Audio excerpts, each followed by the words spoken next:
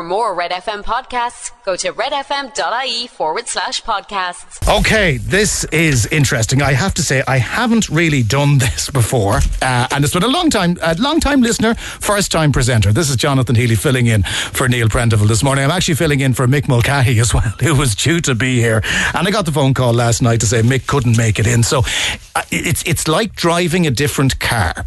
You know how to drive the car and you know where everything should be, but there's lots of buttons and lots of things that can go wrong. So I apologise in advance for, pressing the wrong button or maybe not getting a caller to air when I need to get them to air. But I will do my best over the course of the next 3 hours, and do keep me company and making sure you get in contact with us throughout the course of the programme. To the newspapers we turn, first of all.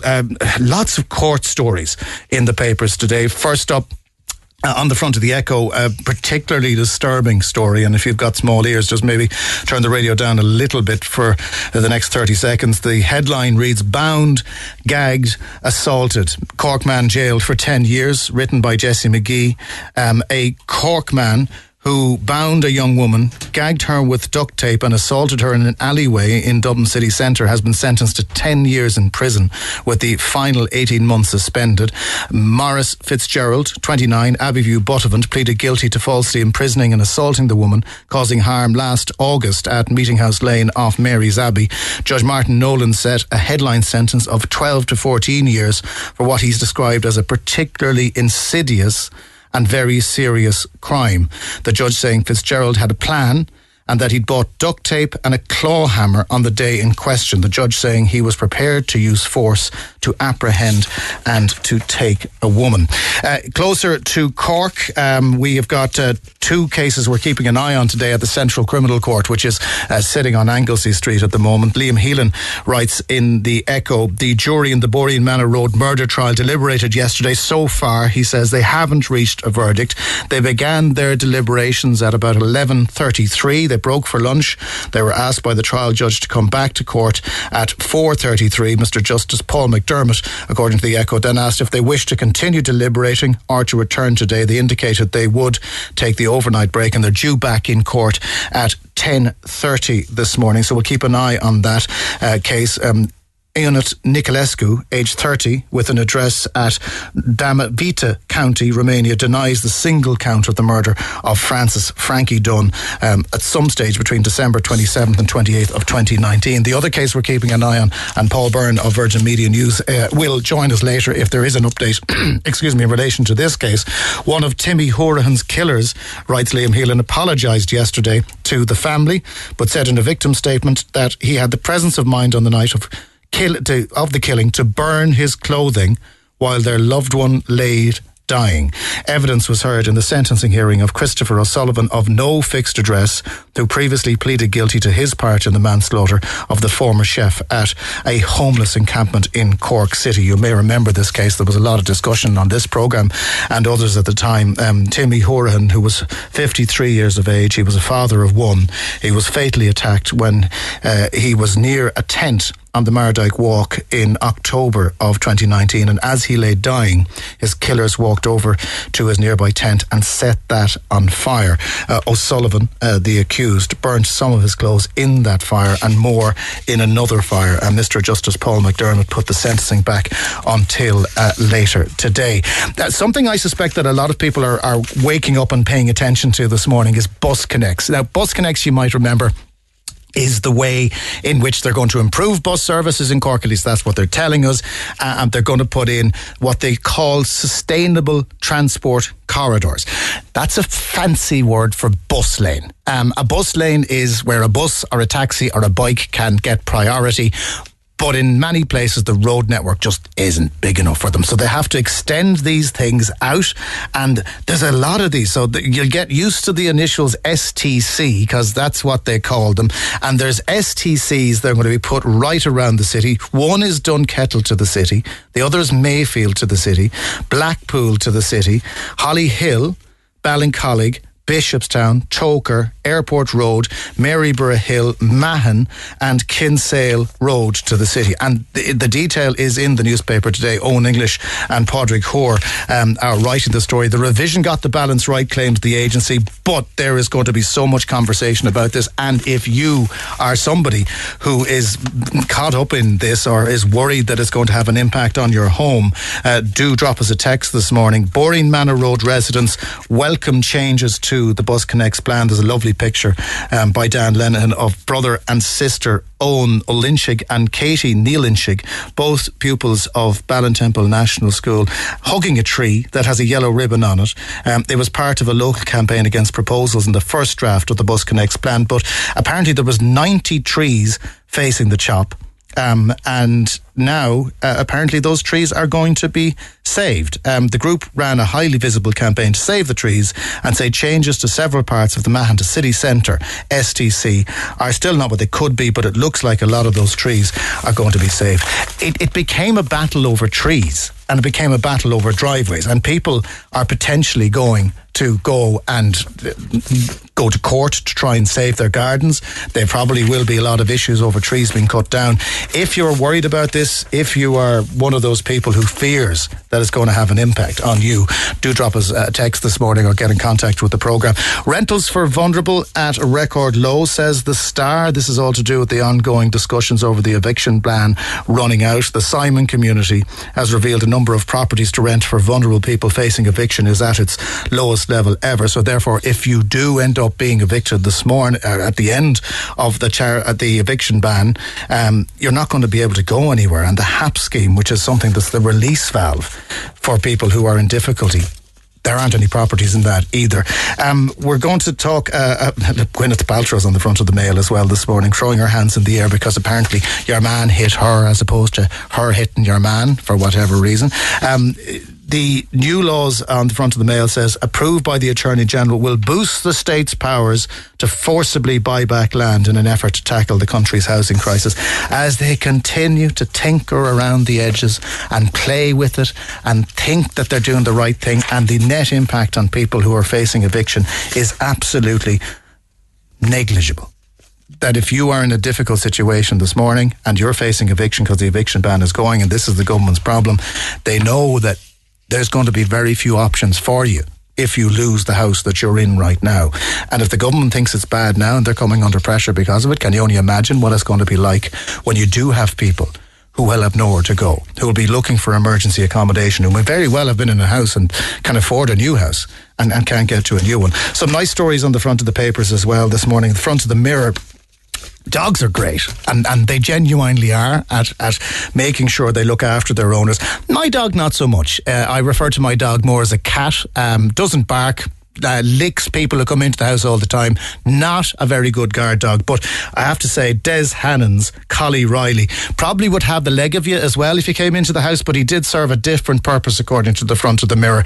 He saved a man's life by waking him up as fire ripped through the home. This is a house up in Gerteen in County Sligo, and the fire broke out on St. Patrick's night, and Des was asleep, as you would be, upstairs, and the dog barked, woke him up. He was described as a lifesaver, and he saved me. And there's a picture of a particularly burnt out house and a dog that is Riley, who honestly looks like a dog who would have the leg if he had half a chance to get going, and that is on the front there. But the one story I do want to get your opinion on this morning is a very serious story, and it's only on the Neil Prendeville that I'll have an opportunity to talk about something like this. There is a call for hash browns to be banned from breakfasts. Now, I don't know about you. I like a hash brown. They're little triangles of potato joy. That's what they are. And there is a call for them to be removed because they don't suit some people's tastes.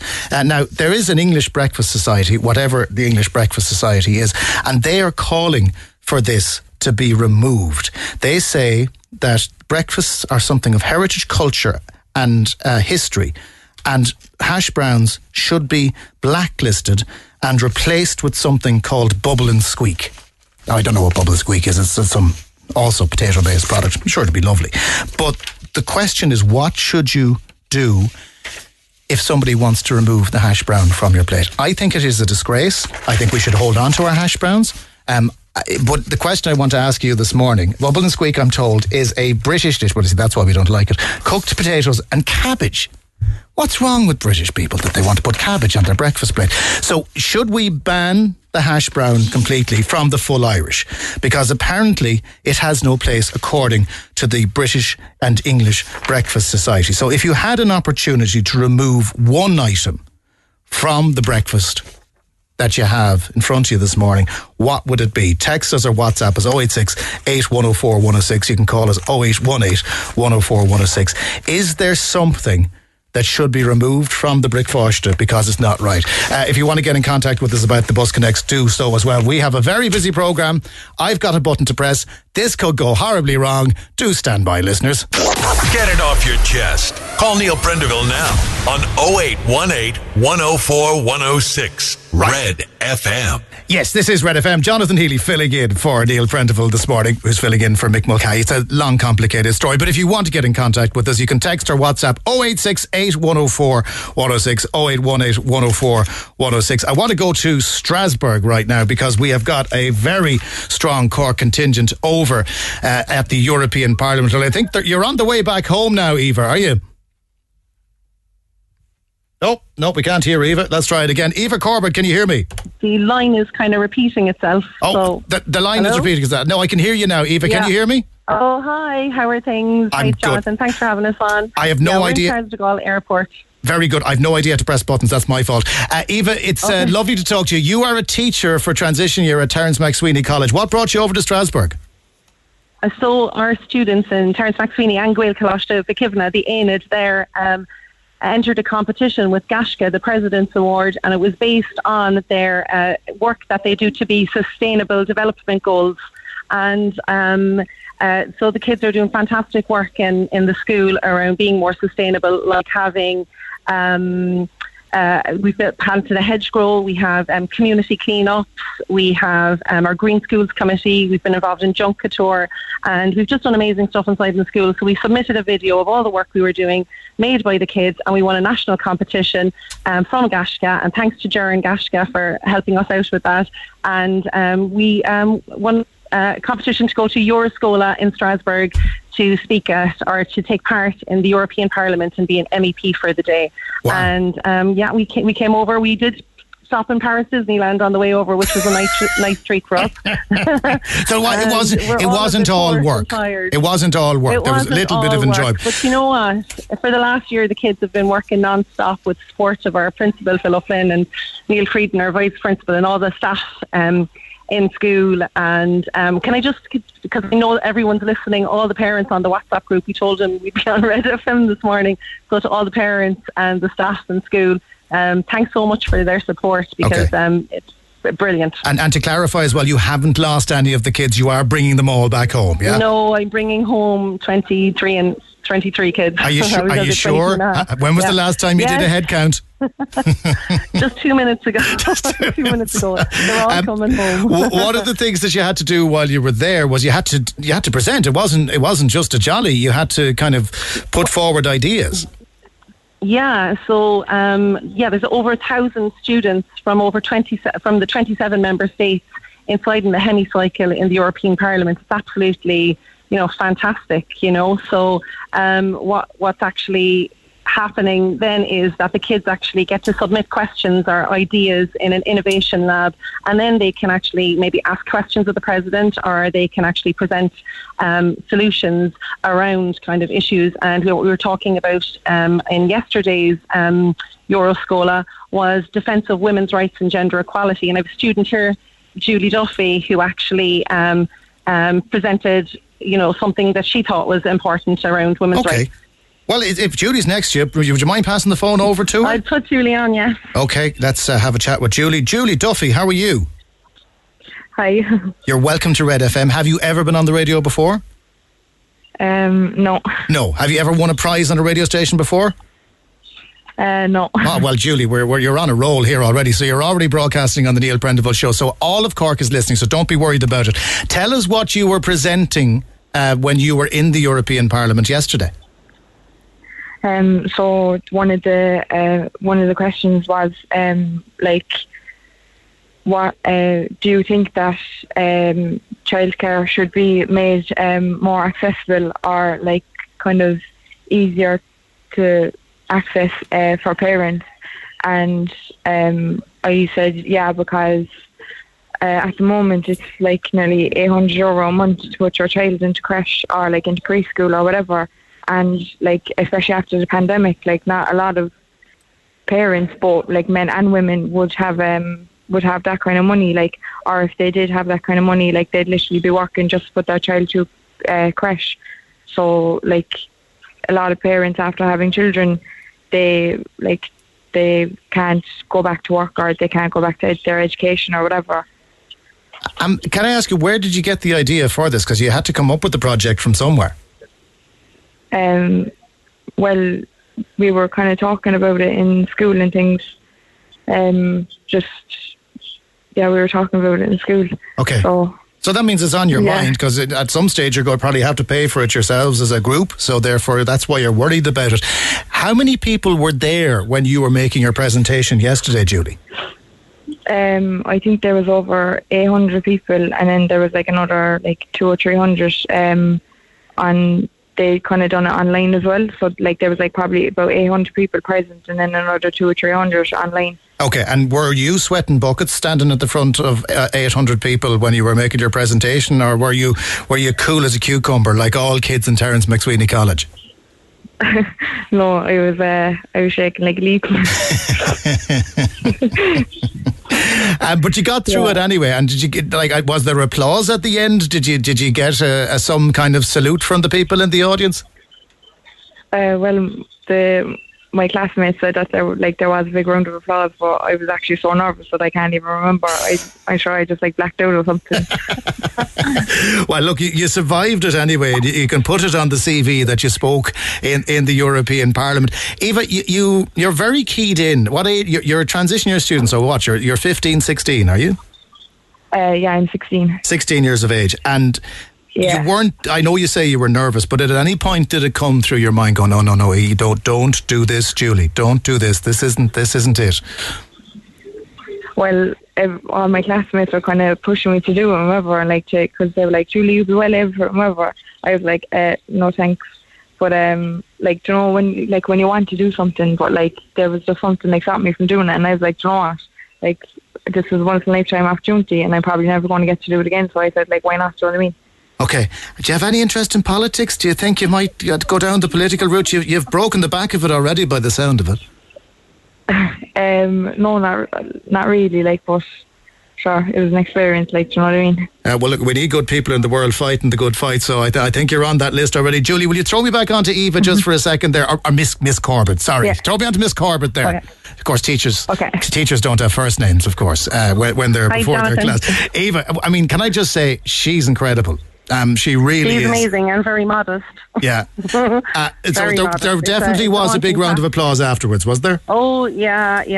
And, she followed all the etiquette. There's a lot of protocols and etiquette that go into actually presenting a proposal. They wanted, in Germany, it's you could be paying €1,000 for the year for childcare, whereas we're paying 800 and more. I was talking to Seamus before who rang us about coming on, and he was talking about how expensive it is, and it's a big issue for a lot of parents, and if you want parents, especially women, to go back to work or to education, they have to be able to access affordable education and quality education and make sure that their kids are looked after and secure so they can actually pursue that.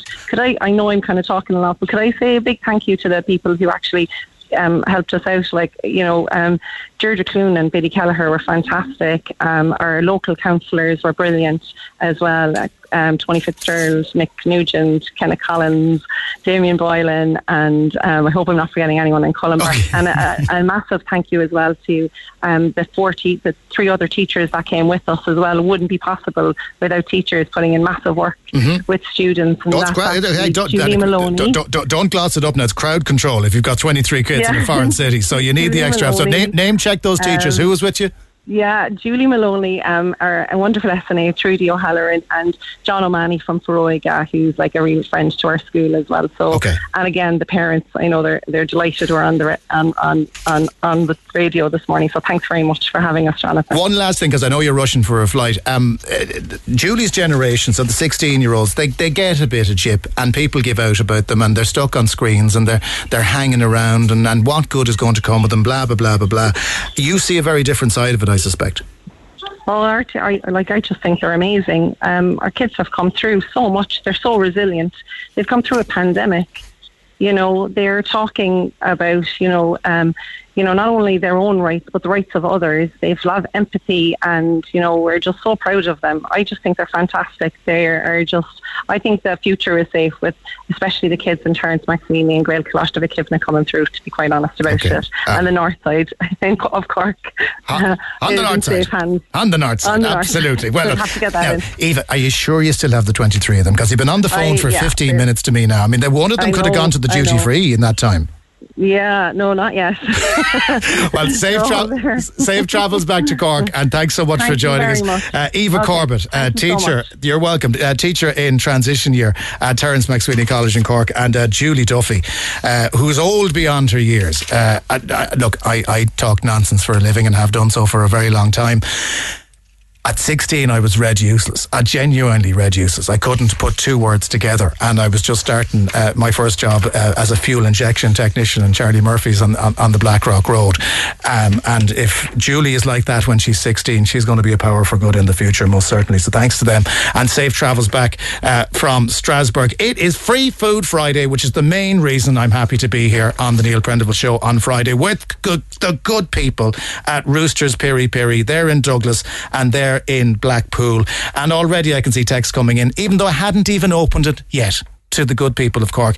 We have got a selection of starters: chicken wings, chicken skewers, beef skewers, and a selection of mains: chicken wraps, chicken pittas, beef burgers.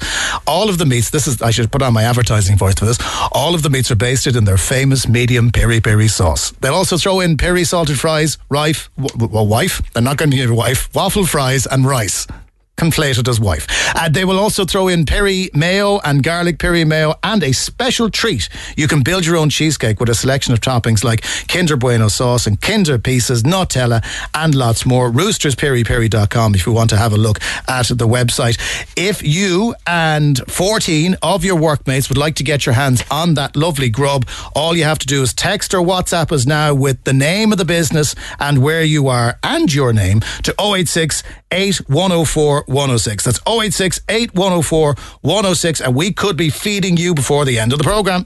Text the Neil Prendeville Show now. 086 8104 106. Red FM. And Jonathan Healy filling in for Neil Prendeville on this Friday morning. Good morning to you, and let's speak to Christina Neiland. Christina, good morning. Good morning, Jonathan. It's lovely to talk to you, even though the circumstances are those which you'd prefer to avoid. Tell us about your lovely little baby. First of all, what was her name? Faye. Faye. And when was Faye born? She was born on the 1st of October 2019. And things didn't go as you had expected. When did you know something had gone wrong? I suppose for me, I actually wasn't entirely aware of what was even going on after she was born, because so we were in the situation where it was an emergency cesarean section, which we hadn't planned for as such. We had gone through an induction process to try and encourage a labour vaginally, but that didn't come to be. So during the cesarean section, it was an emergency. It was kind of obvious at that stage that it was an emergency, and there was kind of maybe an air of panic. And then when Faye was born, she gave out a little cry, but she wasn't shown to us or anything like that. She was kind of taken quite quickly, not out of the room, but taken to one side to try and be worked on and resuscitated and everything like that. Even at that stage, the hospital kind of did say to us, look, she might have swallowed some meconium and we need to work on that, but that's kind of what I took it to be. During my pregnancy, I'd watched loads of Emma Willis, and I was saying to Kevin, this is totally normal, don't worry, this is fine, in my naivety. But it didn't turn out to be something as simple as that. Yeah.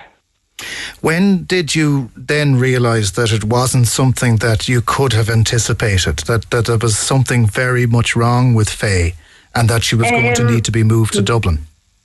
So Faye was born at 10 in the morning and 2 minutes past 10. And following that, we were brought into a recovery room that every kind of mother who's had a caesarean section is brought into. And they just run vitals on you, I suppose, having undergone an operation. So we were in the room with other parents and their babies. We were visibly very, very upset. And we were just told about the meconium and that they'd update us as soon as they knew more. So that was 10 o'clock and time pushed on. I'd obviously undergone a lot of, I'd been given a lot of anaesthesia and things like that. So I was in and out of sleep a lot.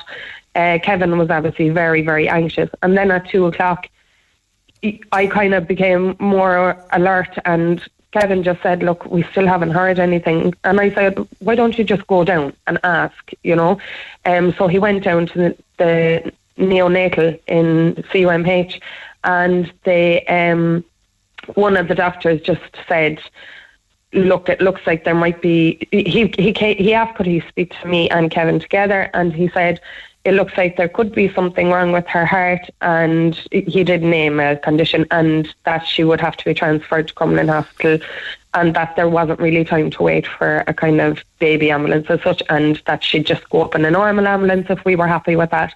And of course we were just happy with his recommendation to get her the best care possible. And at that point you were just after giving birth by C-section, so were you able to move at the same time, or was it just going to be Kevin going off with Faye? So what we were advised at the time was for Kevin not to go in the ambulance with Faye, or that he couldn't, and that he wasn't to follow the ambulance either, because that would be dangerous, because they would be blue lighting all the way to CHI Crumlin. So for him to follow up with his parents in his own time, and for me to be discharged the following morning to meet them in Crumlin the day after my caesarean section. So, and of course, with a very sick child like that, they bring them to Crumlin Children's Hospital, which anyone who's ever been there, and I'm on that list, it's a very strange experience when you're going through the doors there. It's a very old facility, but the medical care, you trust them that this is the best place that my child could be. But sadly, Faye's condition continued to deteriorate even after she got to that hospital. Yeah, her condition did, and I suppose the first kind of course of action that was taken was for the cardiologist to meet Faye, because that's what they felt at the time, that it was her heart. But the first thing that was done was that it was ruled out that there was any kind of any condition with her heart as such, and it was kind of becoming more obvious to them that it was the case that all her vital organs were beginning to break down, and Crumlin were very thorough. In fairness, they ran every test possible to ensure that they weren't missing anything, but it transpired that all her vital organs were breaking down. She was kind of recovering to some extent, because the organs can do that, especially in babies who are quite resilient actually. But then after being in Crumlin for 8 days, being on what could only be described as an absolute emotional roller coaster, we were told that Faye was maybe stable enough to undergo an MRI on her brain, and the MRI showed that there was extensive lack of oxygen to her brain that had been caused prior to her birth. What was going through your mind? Again, you talk about it being an emotional roller coaster, but at that point you were just willing everything to be all right, and there's nothing that parents can do in that circumstance except will and pray and hope. But when you got that news, I can only imagine the devastation. Yeah, absolutely. We were very much living in hope. I suppose nobody ever wants to think that that's going to be the outcome. And we were, because Faye appeared in some ways to be kind of recovering well, as I was saying, a lot of her vital organs actually were. She did undergo dialysis for her kidneys, but a lot of her vital organs were actually kind of recovering, which the body can do. But when there's damage to the brain, that's irreversible, and the brain can't recover from that. Particularly, there was a lot of damage to Faye's brain stem. So that really is what they would call the vital organ of the brain. You know, the brain stem. Without that, really, she had no quality of life. And going into that meeting was horrific. And I think Kevin gave a statement at the inquest to say that we felt a little bit pressured to turn off life support. And I suppose, without being disrespectful to Crumlin, it's just, I suppose, that in that meeting where we were told that there was no quality of life for Faye due to the MRI, was also the same meeting that kind of things were made to make her more comfortable, for sure, is what the language would have been. But in that meeting, we weren't in a state to consider the next steps. Even a meeting half an hour after that might have been preferable to us, because you're very much in a state of hope and then a state of absolute, devastation. And then things start to happen around you that you're not kind of, you're just coasting through. Well, you're known as designed or programmed to deal with that. You couldn't anticipate how you're going to respond in that situation until you're in that situation. But let's go into the room when you knew that Faye's time with you was numbered. What was it like to be there? Because 10 days prior you'd been pregnant. It was a normal pregnancy. You were looking forward to the birth of your daughter, and then you were presented with the terrible situation that you had to say goodbye.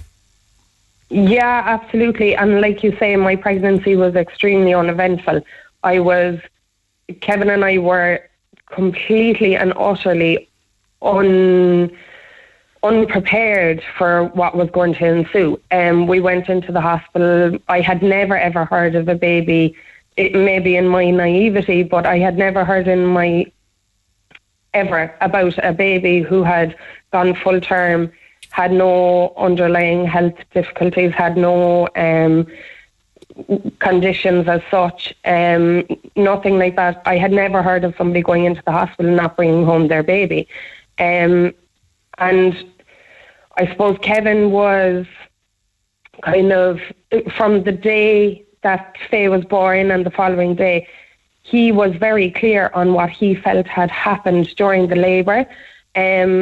He had seen that at 7:30 in the morning. So as I said, Faye was born at 10 in the morning. At 7:30 in the morning, I experienced, and look, in layman's terms, it would be an over-contraction. So the contraction went on for more than 5 minutes. So I was given medication to relax my uterus.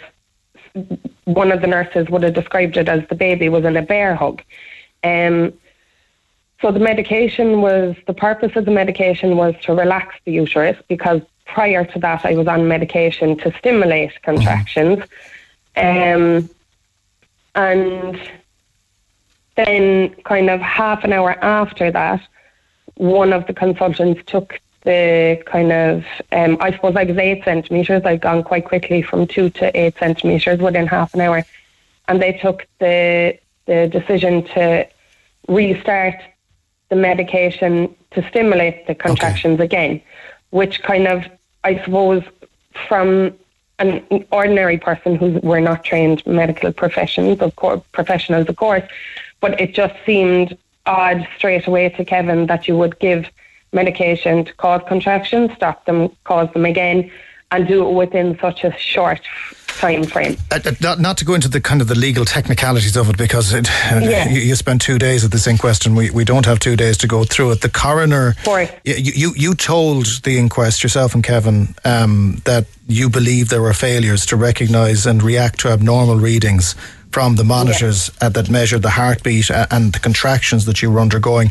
The coroner paid tribute to you, saying you had compassionately and comprehensively contributed to the inquest, but the narrative verdict, and a narrative verdict is effectively saying exactly what happened, was read in, which was that the medical cause of death was in line with the post-mortem, which included multi-organ failure. An inquest is a terrible thing to sit through. You have to relive everything that goes on in minute detail. Are you happy with the outcome of the inquest now into Faye's death? I suppose, look, from our perspective, and obviously we're emotional as well, we would have probably preferred a medical misadventure verdict.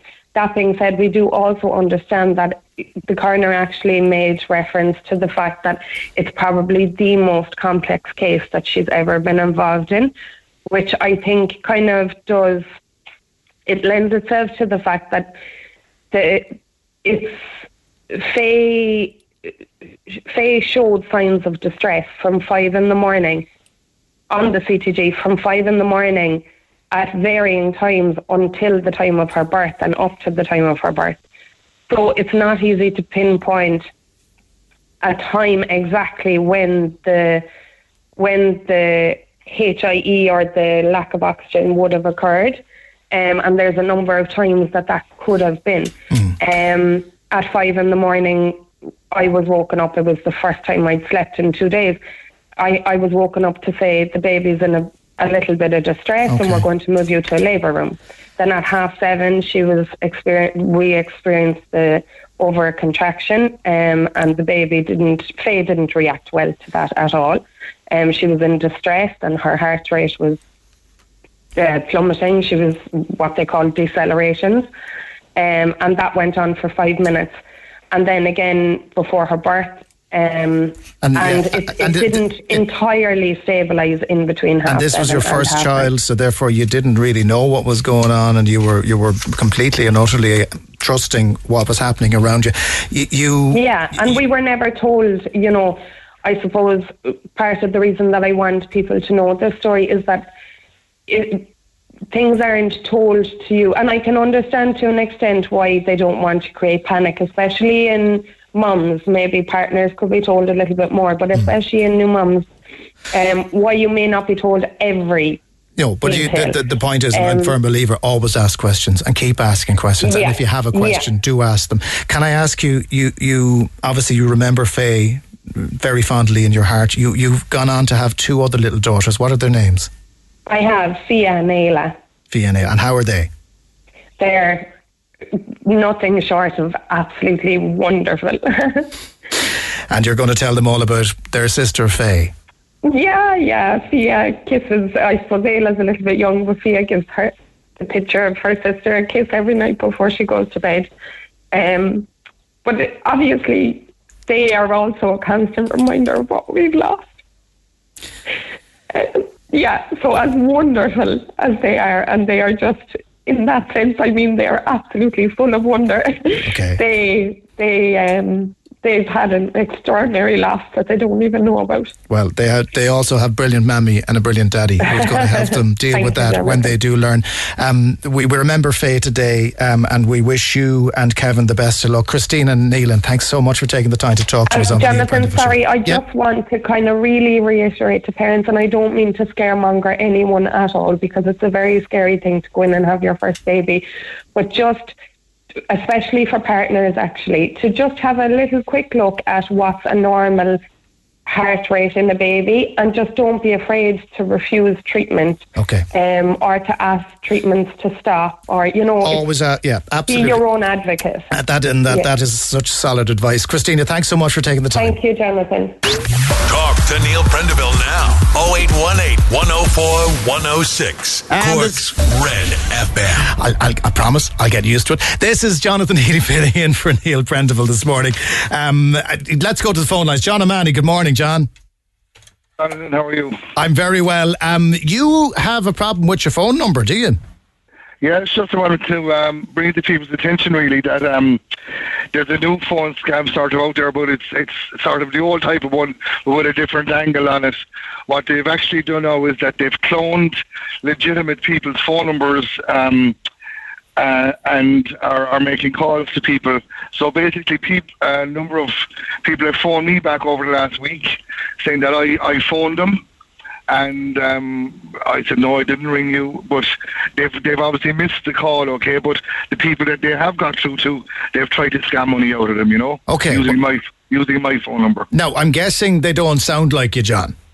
No. So that's kind of a key giveaway. But are they ringing and waiting for a call back, or are they answering when they call back your number? That I don't know, because any of the people that did phone me back saying, look, I missed a phone call off you, I didn't get into a conversation with them on it, you know. But I was down I was in Bandon Guard Station yesterday and speaking to one of the Vanguardy down there, and she was telling me that she actually rang one of the numbers for me, and no, she couldn't really discuss much with me under GDPR, I think, but she did sort of say that the person she was speaking to told them that it was someone with a foreign accent and did try to extract money for them. But the way I was then on to Clodagh Sullivan, a detective sergeant in English Street last night, and she was telling me that what they've done is that they've cloned the number, but they can dial it through a computer in India. So it looks legit coming through to your phone, you know. Well, they're doing this a lot, because I've had this. I've had calls coming through that look like they're coming from the bank, or they look like they're coming from someone you trust, but then you ring back and you find out it ain't them, and you have to twig it. So none of the people in your contacts list have managed to give money away. But I suppose, are they ringing people that you know? These are completely random. Okay, people. so like they don't have your contacts, so they're using your number, so they might know that it's John O'Mahony's number. No. Okay, so it is a real challenge for you. Look, John, we're on record now as noting it. So this is another scam that's out there, and these guys are always trying to stay one step ahead of everybody. So if you see, the old advice really was this for everyone, not to give out your bank details. You know, definitely hold on to them at all costs. John, thanks for letting us know about it. We've had a lot of texts in from people who are obviously warning about scams, and we've got some text messages that have come in throughout the week. If you have been victim of this, or if it's something that has befallen you at some stage, 0868 104 106. You can call us 0818 104 106. This is Jonathan Healy filling in for Neil Prendeville here on Cork's Red FM. I'm Rory. And I'm Valerie, and you can join us for the very best in local, national and international sport every weekend on the Big Red Bench. That's the Big Red Bench, every Saturday and Sunday from 6 on Cork's Red FM. The Neil Prendeville Show, Red FM.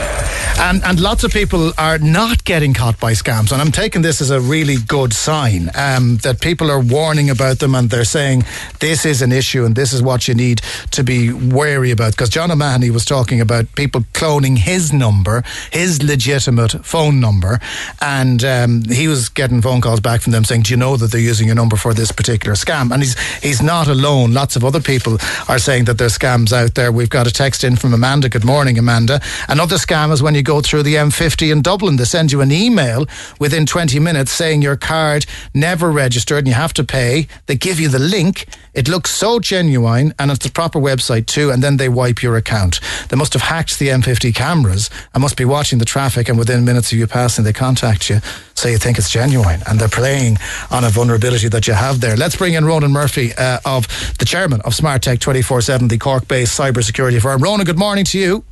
Good morning, Jonathan. Lovely to talk to you again. Ronan, tell me, these scams, who's behind them? There's a whole host of different actors behind them, depending on what scam it is. Typically, the one where your caller's telephone number has been what we call spoofed. They're typically call centres somewhere in the Philippines or India.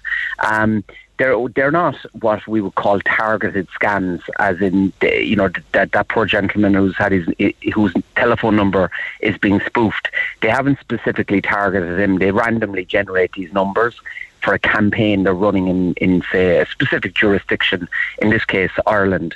So his number has been randomly generated, and then they've been banging out fraudulent calls using that telephone number. In other scenarios, they will actually target specific enterprises such as Bank of Ireland or AIB or Electricity or any of these utility providers. And it's unfortunately, believe it or not, it's actually almost impossible to stop it, given the transient nature of the internet now and the way communications have gone. The ability to spoof these telephone numbers it's virtually impossible to stop. This actually happened to us, and our business account, of all things, that my wife got a text message and then she got a phone call immediately afterwards, and it sounded incredibly genuine because they had a certain amount of information, not all the information, but they had a certain amount, and they were desperately trying to get her to give the login to the bank, and obviously because she's smarter than I am, she didn't do that, and we rang the bank and they confirmed it was a scam.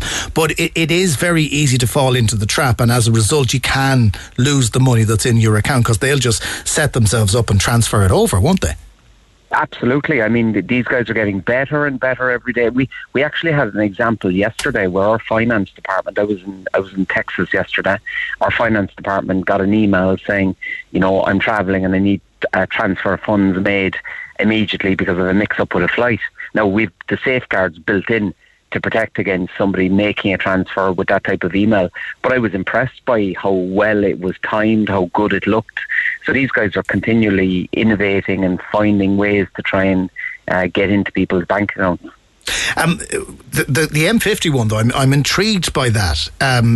Is Amanda just unlucky that she happened to get an email after she passed through the M50? Because it's unlikely that they've hacked the cameras. It's more likely that the spoofers' timing was really, really good.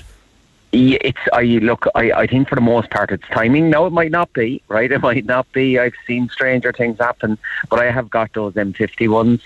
Funnily enough, I've got them when I haven't gone through the M50, and I've got them after I've gone through the M50. So therefore, they do. It is timing. It is timing. I would say, but look, who knows? One more text in here. I want to pass on a warning about a scam going around the Fermoy area. I was approached in a petrol station by a guy claiming to be from Northern Ireland who needed money to get fuel to get home. He flashes a GB driving licence and will give you his number to repay you, and then you never hear from him again. Let your listeners know, never give anything to fellas looking for money for fuel. I gave him 30, he looked for 45. I spoke to others and they also have been caught. About 6 foot, stocky, bald and late 40s. That's an old fashioned scam, Ronan, where someone is actually taking money out of your hand, whereas the cyber scams that are out there are a lot more sophisticated. You know what, Jonathan? I'd like to argue that point with you, right? I don't believe they are that much more sophisticated, to be honest. I think the principles are identical. I mean, it's common sense, whether it's the guy in the petrol station or you receive a telephone call or an email. You have to apply common sense to every scenario. I guess the difference, what I would say about these types of scams is that the fact that sometimes the timing can be very good, the fact that they're coming into your personal device, but people just have to use cop on. It's amazing how many people fall for them without actually questioning the validity of it. Basically question everything, question every email you ever get. And if you apply basic principles to it, the chances of them actually being successful are significantly minimised, I would say. Can I just ask you, Ronan, because obviously Cork is the centre of the universe for both you and me. The word spoofed is a wonderful Cork slang. Have you introduced that to the global lexicon of cybersecurity? Because that'd be brilliant if you did. I'd love to say I have, but unfortunately I haven't. The spoofing of telephone numbers, that's been in use for many years, but I might try and take the credit. 100%. Ronan Murphy of Smart Tech 24/7. Thanks as always for joining us. Bye-bye. Thanks, Ronan. Lots of texts. We were talking about the hash brown earlier, and if you're having your breakfast this morning, which I was supposed to be doing with someone until I ended up here, the idea that you'd have a hash brown on the side to me seems perfectly natural. And long live the hash brown on the breakfast plate. But it was being objected to by the English Breakfast Society, of which there is such a thing. A couple of texts says, you're doing great. Thank you. No idea what I'm doing with the buttons. Many buttons. But I've got to say, yes, remove the hash brown. Disagree completely. Bubble and squeak, because that was the alternative they were talking about putting in there. And it has cabbage in it, which is not a breakfast food. in my humble opinion. Bubble and squeak is a fry-up of the vegetables from the night before. And you have to add eggs to it to make it work. So that's good. That's good for sustainability. And one more. Jesus. Who's the presenter saying that the reason Irish people probably don't like bubble and squeak is because it's English? Effing cheek. And a little bit racist. Because that's like saying the Irish hate the English too. I disagree heartily with you. But anyway, not good enough for a Red FM presenter. Good news, I'm only here for the day. That actually annoyed me. Can't wait for Neil Prendeville to get back. Rant over, but I switched to another radio station. He can't hear me ranting about him back. This is a missed opportunity for this poor man. Anyway, he's switched to another radio station. He's probably switched back now. It's likelihood I could turn up on the other radio station as well. I mean, it's devastating for the poor chap. On Gwyneth Paltrow and Skigate, when you mentioned Gwyneth Paltrow, remember she played the sex assault card, which changed the direction of the case, to which there is no defence.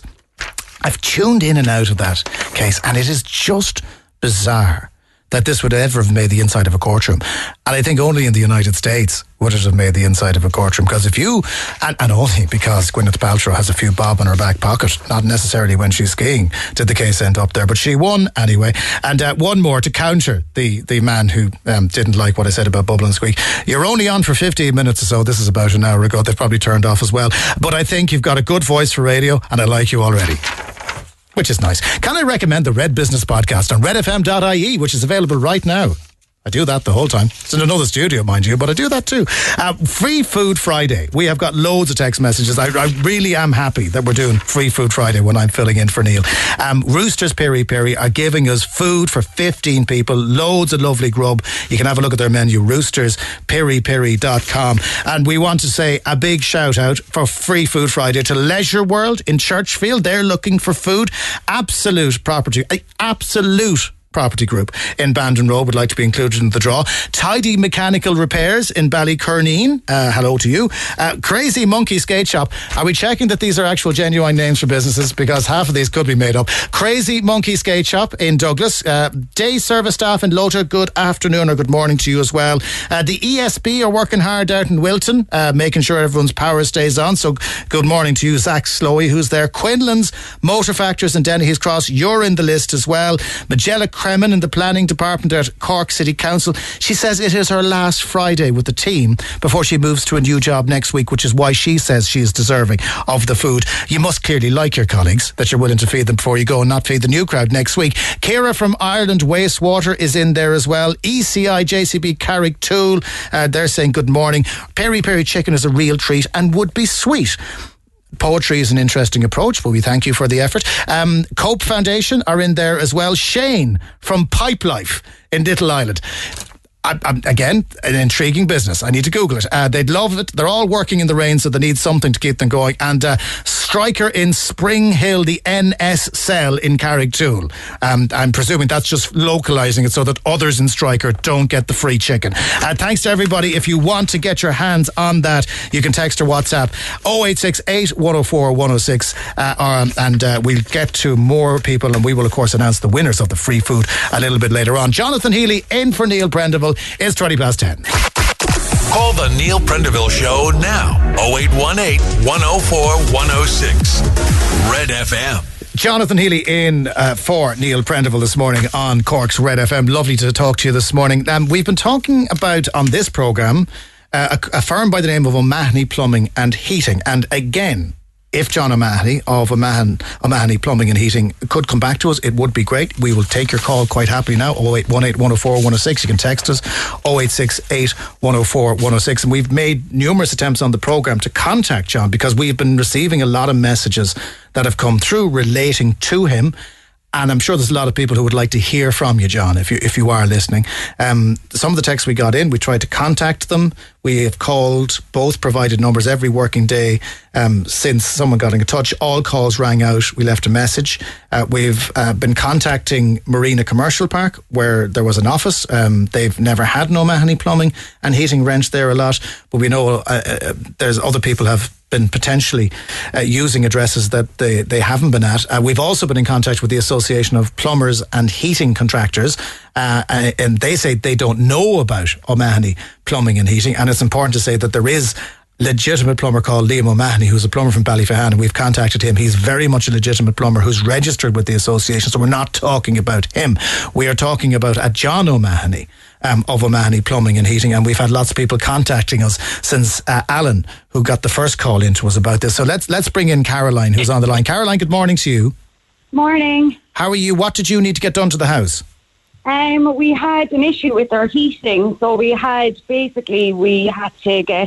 still have to get all the pipes replaced to the rads on our downstairs house. So we had two different plumbers, and John was one of them, to get two different quotes. And we were going with John because he said he could do it in a much neater way, we'd say, than the other plumber. Now, that probably can't be done either, because I wouldn't trust his word now after everything that's happened. But okay. So tell us what did happen. So he must have come out to the house and he did a recce on the job, I'm presuming. Yeah. So it was himself and another colleague of his came out to our house. It was my partner that was here with our baby at the time, so I was working, and everything seemed legit. We did our homework. He had all good reviews. So he told us the job. He gave us a quote. We had gone through our insurance company to put through a claim. So the assessor rang him. He gave him a rundown of what the job had to be done. We got invoices from him of the breakdown of what each thing would cost to do, the materials and everything. So, from our part, everything was legitimate until he asked for a deposit of half the money up front, and then the rest when he got paid. But you weren't kind of put off by that, because that's not unreasonable. No, you'd have to buy things, and you'd have to, yeah. If it was the full amount, I would have been a bit iffy, but contractors have to be, people cancel on them as well, so I understand that people look for a deposit. And we only live in our house a year and a half, and we've had jobs done in it where I've had electricians, plumbers, different guys out, but this is a bigger job. So that's why we went with John. And how much money did you hand over, Caroline? Over 1,600. That's a lot of money. Yeah, it was double the amount. The job altogether was double the amount. So my partner Darren, he goes away with his job. So we didn't hear from John for a few weeks, which it wasn't surprising, because I didn't want the job done until Darren was home, because of the baby as well. Which we can hear. So yeah. you're juggling tasks, Caroline. So we're multitasking. Keep going as long as you can, as long as you're allowed to do it by the baby. You're grand. So then when we tried to pin John down when Darren was home, and we could get the job done in the last few weeks, there's been radio silence. So he hasn't, it's gone to voicemail, both his numbers. We've emailed him, texted him, and nothing at all. We've gone to the guards. All the guards said it was a civil matter, and they couldn't do anything. I suppose where my partner works, there's people who know people. They know where he lives. Okay. Well, yeah, and I wouldn't give out any of that. Yeah, no, I appreciate that. But my question is, let's try and be as fair as we can here. How long has passed since you first engaged him and gave him that deposit? A month. Right. So that's not an unreasonable amount of time, but it's just you're concerned by the radio silence. Yeah. So he was last in contact on the 10th of February with Darren. Okay. And what did he say on the 10th of February? So it was basically that Darren would touch base with him when he was back in Ireland, so they could pin down a date to do the job. And that was all good. And you were kind of waiting for them to come back, and they never came back. Tradespeople take time; they're busy, they're waiting to come back. But your concern now is that you're not going to either get your deposit back, or the work is going to be done. So, what do you want to say to John O'Mahony now, if he is listening? If he's listening, my partner went away to save the money to get this job done, and just give us back the money. That's all. Just give us back the money. A lot of effort and stress went into saving that €1,600 by the sound of it. Yeah. We have a small baby. he doesn't like leaving him. Had to go away, you know. And everybody has their jobs to do, and everybody is in hard times at the moment. But I just don't understand how people can do this to other people, and people are scrimping and scraping to pay their way at the moment, and we're back to square one now. We're 3 months without the heating downstairs, and you know what? We've dealt with it. I've got my heater off my mother. You know, put on extra layers. That's grand. You know. So hang on a second. So you have no heating on the ground floor at all. So it's not like you were replacing pipes that were still working, but not as efficient as they used to be. You have no heating on the ground floor with a small baby in the house. Yeah. So no, as I said, there's people worse off out there than us. You know, 10 times fold.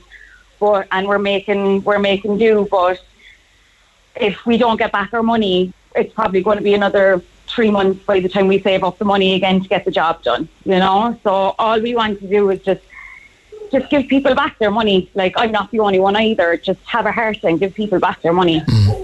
And do you think there could be maybe just a misunderstanding, or he has a backlog of work that he can't get to you? I mean, do you want to give him the benefit of the doubt? At the start I did. I was like, you know, maybe he's on holidays, because I thought of that straight away. I said, Darren, I goes, maybe he's on annual leave and the phone is off. That's fair enough. But the weeks have gone past and there's too many reviews coming up on his website, and there's these calls coming into your radio station that I'm like, there's one too many people now in the same situation. And I think as well, and I thought maybe he might have been hurt or in hospital, but I also think you probably would have done your homework, you know, that I don't want to be thinking negatively, but I think it's too far gone now. Okay. And you're worried that you're not going to get the money back, and that is the legitimate worry you have. What is the name of the baby in the background who you're desperately trying to keep quiet? That's Noah. He's playing with the remote controls that he's usually not allowed to have. So. Well, fingers crossed he doesn't lose the remote control, because any small child I've ever had has had a skill of doing that. Caroline, we hope you get the money back. We hope you get the heating fixed, more importantly. Thank you so much for taking the time to talk to us this morning, okay? Thanks for having me on. Take care. And it's not the only text, as you know, that we've been getting in.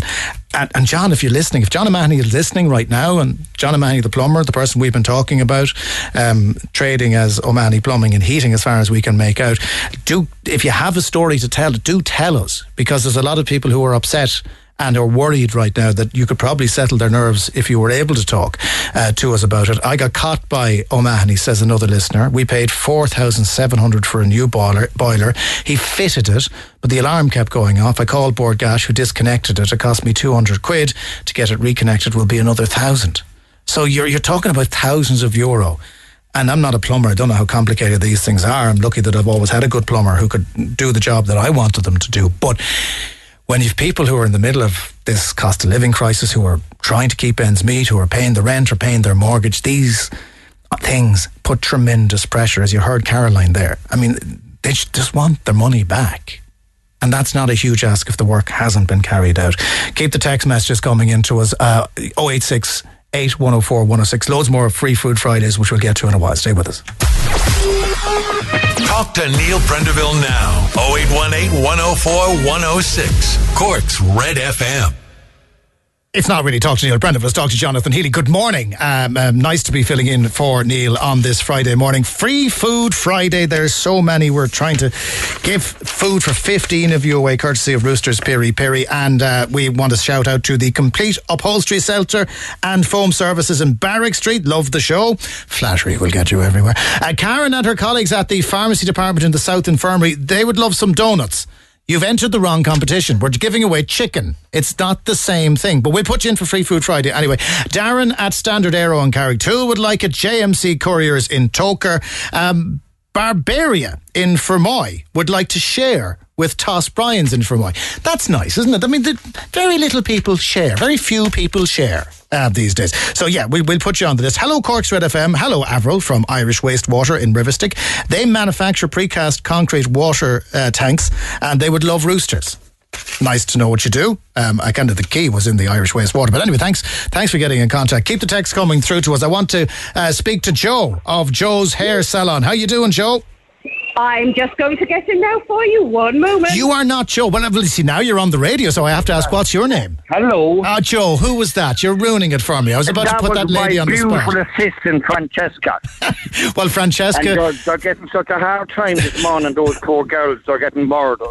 Can I point out, poor Francesca just had the fright of her life there because she accidentally ended up on radio, which is the nightmare scenario for everybody. Yeah, which me doesn't mind. I never mind things like that. And we know that, Joe. It's lovely to talk to you again. I'm a bit lovely to talk to you too, my friend. How are you keeping? I'm very good. Joseph's Hair Salon, of course, is your business, and you're nice and busy on a Friday morning. Oh, crazy, yeah. All demented women are in at the moment now, driving me crazy. Can I point, what do you do, Joe, as a man whose hair takes absolutely no effort whatsoever, what do you do on a day like today when it's lashing rain and windy and horrible, and the second all the lovely work is done, they go outside the door and get destroyed? Well, but normally the poor creatures of our husbands come up to the footpath and park straight outside the door. Either one of me or the girls or someone goes out there with an umbrella over her, and she's whisked into the car then. Right. And if there any bit of rain or freeze gets on it, or little mice, the hair will go fizzy and I'd get blamed. You see, my brother, I never lasted all week, and I said, when you left it was raining. We see, there is a phrase in broadcasting, it was fine when it left here. And that's kind of what you could say about there. And would you ever think of, remember years ago, they used to have the little plastic covers that used to go over the hair and they tied, Shawlies would have used them. I mean, are they out of fashion now? No, but what I do is I put a plastic bag over them. Right. Any particular type of plastic bag? Duns? Not at all. Essential? I don't care what I put over once they get out the door. You see, the thing about Joseph's, they like it so much they won't go home. Right, and you're stuck with them. Last week I had that 3 women. I said, have you any homes to go to? They're there, they're having their little cakes and their trash and their coffee and the whole lot. Since COVID now, we're back to square one. It's fabulous. We can do all that again. You're looking after them too well, Joe. That, you're looking after them too well. I tell you, they're amazing customers. They're fabulous. They're with me since 1985 now, some of them. Right, okay. Well, can I point out... I think they've opened up a nursing home. I love the way that you are insulting them and complimenting them at the same time, and that is a particular skill. They would not have it any other way. There's no PC. There's no PC at Joseph's. Good. Well, what you are, you may not have PC, but you are looking for Easter eggs, I believe, which is why we're talking to you this morning. What are you looking for? I am indeed. Look, we do it every year. We do an Easter egg from Conley Refuge, Edel House, Penny Dinners, and the Good Shepherds, and a few others. And they're coming in like mad. They're fabulous. So just put it out to anybody, 1 or 2 Easter eggs just to drop into Joseph would be brilliant. We're doing our deliveries at the moment, and if we could have them in by the end of next week, would be amazing. See, the thing about Easter eggs is that they're not that expensive at the moment. If you buy them now, if you leave it until Easter Saturday, you're going to be spending a fortune. But, you know, it's got your 3 for $5 and you've got your 3 for $10. So it doesn't really matter what size of Easter egg you're looking for, is it? No, it doesn't. And I'll tell you one thing. We went into a certain centre recently for domestic violence, and I won't say where or anything. A little lad, 3 years of age. And we said, oh, Easter Bunny came here. They said, you're very special. You should see his face. Just lit up and went off and got one for his sister. You know what I mean? He was just so thrilled. When I get something, I'm giving it to the person. I can actually see the people that are getting it. You know what I mean? And it's brilliant. And it's so rewarding. But, you know, you would think, now, no, I'm rambling on a lot because customers are inside looking out the window at me. You would think that there's not a need for it, but there actually is. Not everybody has the same luck in life, and there are those who are in that difficult situation who could be in a refuge or who could be using the services of Katrina and Penny Dinners that would love even the smallest of Easter egg. Do you know, it's the gesture, it's the kindness, it's, you know what I mean? The mothers get quite emotional, and I think it shows the kids too that it's a nice thing to do, or they enjoy it. And some kids come into Joseph with Easter eggs and say, oh, that's for someone, you know, I got too many of them, or I don't want mine this year. Could you give that to somebody? You know what I mean? And how long did you say you've been doing this, Joe? Oh, for the last 10 years, if not longer. And what prompted you to do that? Because not every business will do this, and it's down to the individual. Years ago, I just started doing the odd free haircut for people, and I say, come in if you're stuck, or, you know, get onto Edel House and places like that, and they come in. And then I'd hear the stories, and then I'd say, it's just Easter, why not get a few Easter eggs or selection boxes for Christmas and things like that. And then it just took off. Yeah. You know, it's got very, very big. there's a gentleman, Sean Murphy, gave me €400 worth of Easter eggs the other day. Just arrived at the house. He's from Energy Blazing. Just arrived at the house with €400 worth of Easter eggs. And a company today gave me €400 in an envelope. And you know what I'm doing? You know the book station in Douglas? Yes. They're wrapping up now things like crayons, copybooks, Easter bunny stories, all things like this. And let not all be about chocolate. I don't want everyone to be diabetic in Cork, you know what I mean? So we're trying to get an educational thing as well. And if you're in a refuge like that, or if you come in late at night and you have little, you know, Easter bunnies or crayons or things like that. So they're doing €400 worth of stuff, but they nearly give me about 600 and they're amazing. They just give extra Joe, stuff. you're some man for one man, Joe, to do all of that and to be running your business at the same time, because you don't have to do it. I know you were talking to Neil recently. I was listening. You had been a little under the weather. Are you feeling better? I'm feeling better now. The Lord decided to keep me for another while, but we had a bit of a scary time over Christmas and a lot of meds now and things. But what was I going to say? The stress from all the women in here, and I wonder I'd end up in hospital. There's a woman out there, you know what she's doing now? She's looking out the window at me. They say, "Will you come on and do my hair?" And there's another one, Miriam Moore. She's on the phone. She's going to have to dingle now, and all she wants to do is get her hair done now. And all you're doing is delaying it by talking to me, Joe. I nearly want to keep the conversation going just to get you into trouble. Girls, would you say hello to Red FM there for us, please? Hello! Oh, I can hear the trouble. There's trouble all over. And is poor Francesca all right? I never said hello. What? Is poor Francesca all right? Because I still think she's not recovered. She's fine, yeah, she is. Yeah, she's a ball of sweat there now because she's shampooing somebody's hair. Now I have to go. Go on, come here. Go, Joe, for the love of God, go look after those lovely ladies. Joseph. To Joseph's if they can would be amazing. Joseph's Hair Salon, Glasheen Road, looking for any kind of Easter eggs, throw them in there. And Coon Lee, Adele House and Penny Dinners will be the beneficiary of that. What a lovely man and what a lovely idea to do that. Cork County Council are working in Knockra, Tarn the roads. They'd love to win Free Food Friday because it'd be a great start to their weekend. The South Infirmary, we're on every radio in the South Infirmary. That's good to hear. The patient, unless your man who was given out about me earlier on and he turned it off. The patient admission and accounts in the South Infirmary Hospital, very important people in the South Infirmary. They would like to be included in the draw. You are in. I would like to get this sent up to my husband's workplace, Musgrave Marketplace, up on the airport road. He's dyed his hair blue for autism today. They're doing a fundraiser in work. They'd be thrilled with the food. See, that's it now. You're not just looking for the free food, you're doing good things as well. So that's nice. The catering staff out in CUH on the late shift, 12 to 8:20. That's a very specific end time, 8:20. They'd love but they wanted to arrive between 5:30 and 6:10. I don't know, do we do specific deliveries? You might be asking a bit much there. Thanks to Val who sent us that. Loads more coming in. We'll get to as many businesses that we can list off. There's plenty in there. And then someone also makes the point, I would think the Terence McSweeney School should get the Free Food Friday as a congratulations for their amazing work and what they achieved, because we were speaking to Eva earlier on and that team who were over in Strasbourg. They're on the plane back, so they're not getting it today, but they might qualify for it at another stage. Thanks very much for that. I'm going to speak to a man in just a minute who had the joy of bringing Joe Biden around the country on his last visit when he was Vice President, and he'll give us a bit of an indication about what we can look forward to when he visits these shores in the next few weeks. This is Jonathan Healy in for Neil Prendeville.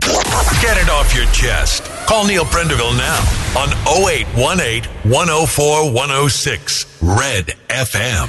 Jonathan Healy in for Neil Prendeville this morning. Lots of people telling us about scams and how they are getting caught by various different texts and different things. 0868 104 106 if you want to text in. I remember somebody telling me once that they were sitting in a car and they had to check on Post's website to see whether something had been delivered, because you can track a package, and then just by chance within 5 minutes they got a text saying, the duty had to be paid on that, and they went through that entire process and they put in their bank account details and they lost about 6,000 or 7,000 euros and they couldn't get it back. It was really upsetting for them, but that's what they're waiting for. They're waiting for that little bit of a chink in your armour so that they could get in.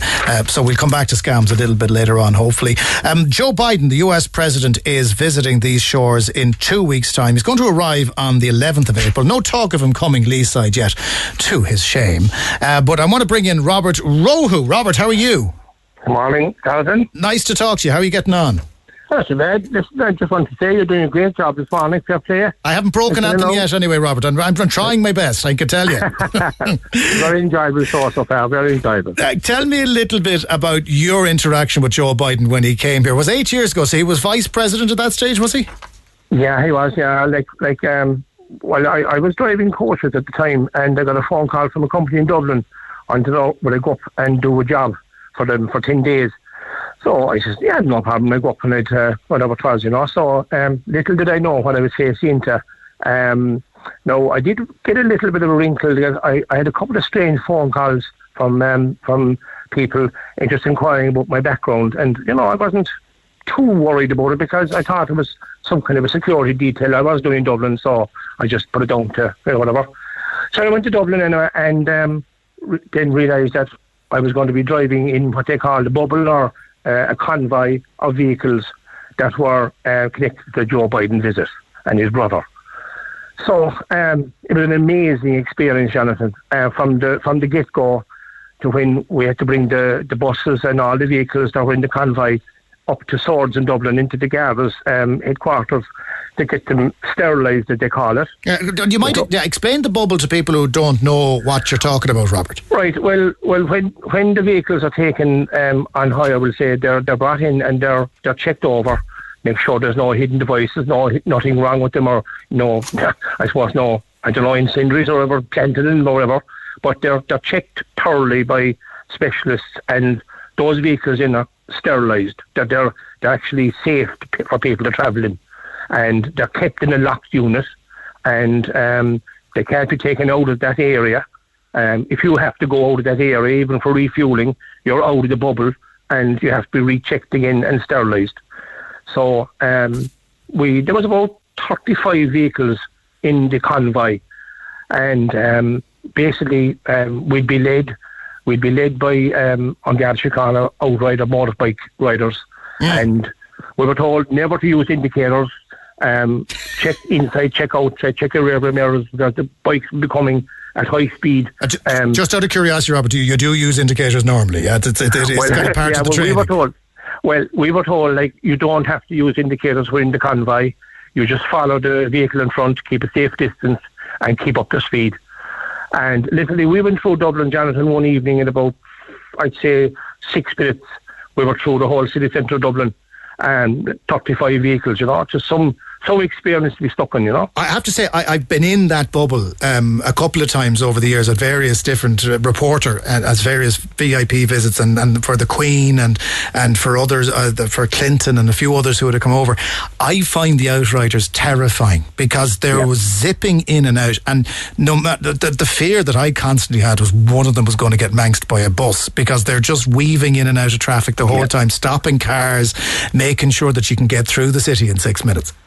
Oh yeah, they really showed their training, from the very, very start. I was extremely impressed with the Irish Gardaí and the guys that were looking after and planning the whole visit. But then when I realised then that I had Secret Service agents in my bus. Hang on. You had the fellas with the earpieces and the guns? Oh no, I had the guys. I had guns in my bus. I had the guys with the shotguns. I saw this. I never saw so many guns in all my life.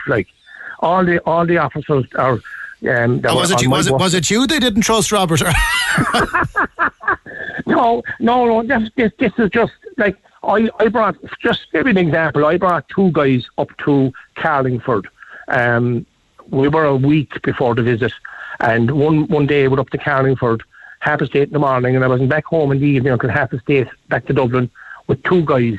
And they checked out the whole village of Carlingford in minute detail.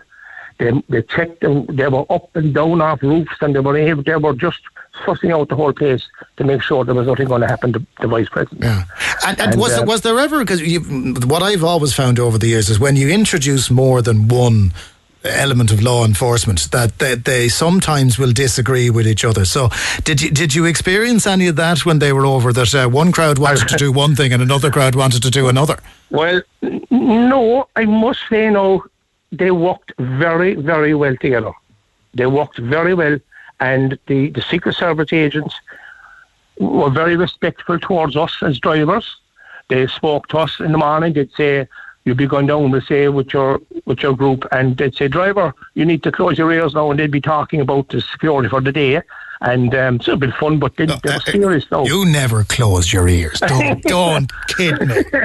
Well, I remember now the day we were in Dublin Castle, they left their arms, a lot of guns in the bus, and they were told, I was told that I had to stay on the bus and not to open the door to anyone, and they came down then, and I don't know, they were just backwards and forwards with stuff, but they were ready for action, Jonathan, this is serious, and I must say that it was an unbelievable experience.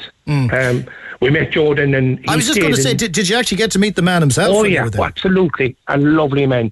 He stayed in the ambassador's residence in the Phoenix Park, and once you go into the ambassador's residence, your phone would kind of go dead, and there was two kind of buildings on either side of the 5 acres of the property, and that was to basically shut down all mobile phones in the vicinity. And so we went in and we were parked up inside there, and out comes Joe in the morning, and we all kind of lined up, and he spoke to every one of us, and he thanked us for what we were doing, and he told us why he was here. He was proud to be an Irishman, and his brother was with him, and I think some of his grandchildren are. But a very, very nice man. And at that time, Jonathan, he was the second most powerful person in the world. So, there was a lot of security around. Yeah, but you wonder, though, a lot of people would say, how real is the Irish thing? Because, he has his people moved over there during the famine. So the Blewitts in Mayo and the Finnegans in Louth, and we haven't found any Cork connection yet, but there's probably somebody somewhere. He goes on about being a proud Irishman. Is that genuine, given that you met him? Absolutely. He comes over as being a gentleman now, Jonathan, and he's loved over in Mayo as well. They used to fly over there in helicopters, and there was another convoy over there.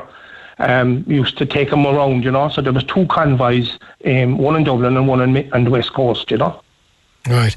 But it was a mighty experience, and the planning with everything into it, the security, and all that. It was brilliant to be on the runway at Dublin Airport.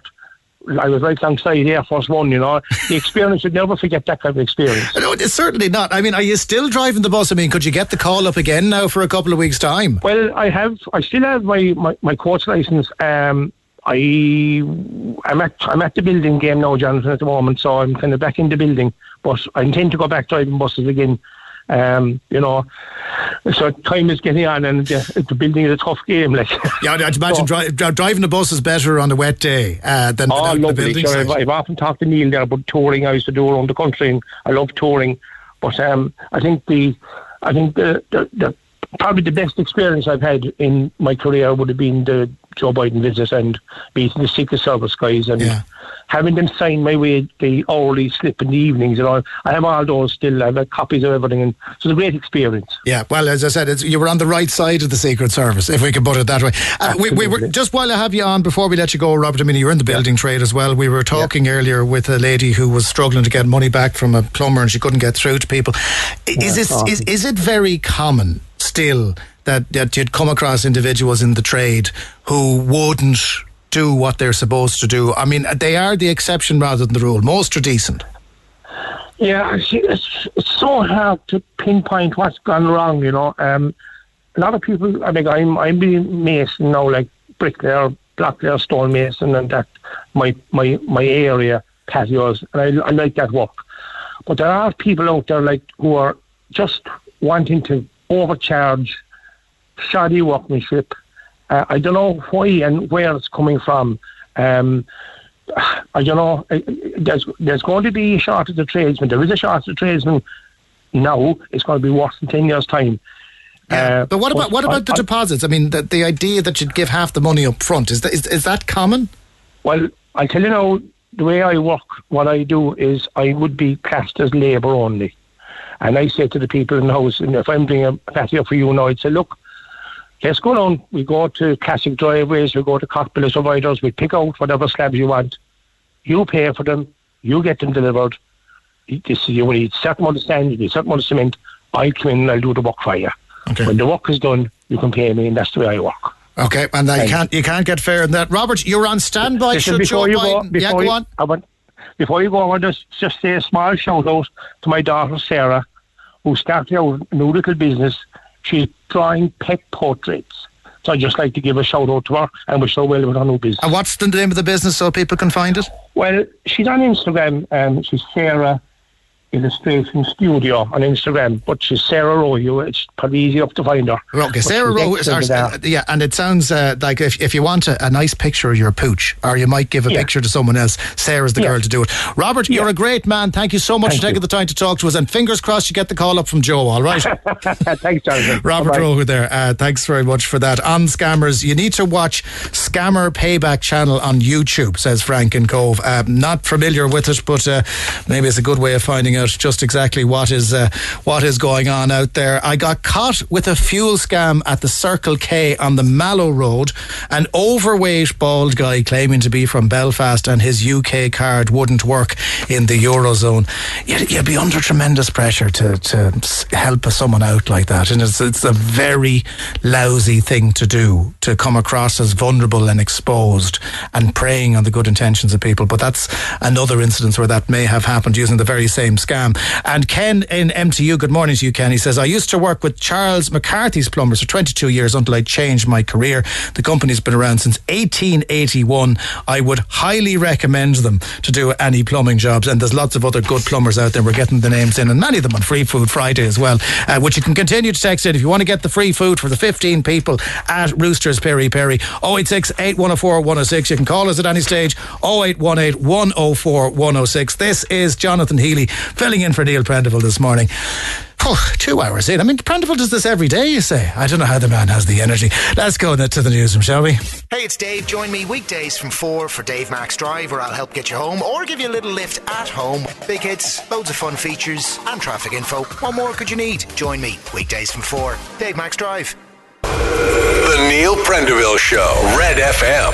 Free Food Friday. The texts are absolutely flooding in. You're going to be getting food for 15 people. You got the wraps, you've got the pittas, the burgers, the fries, the waffle fries. They're giving you the mayo, the garlic peri mayo and the peri mayo, and you get to build your own cheesecake, which, let's face it, on a wet Friday morning, they'll give you something to do.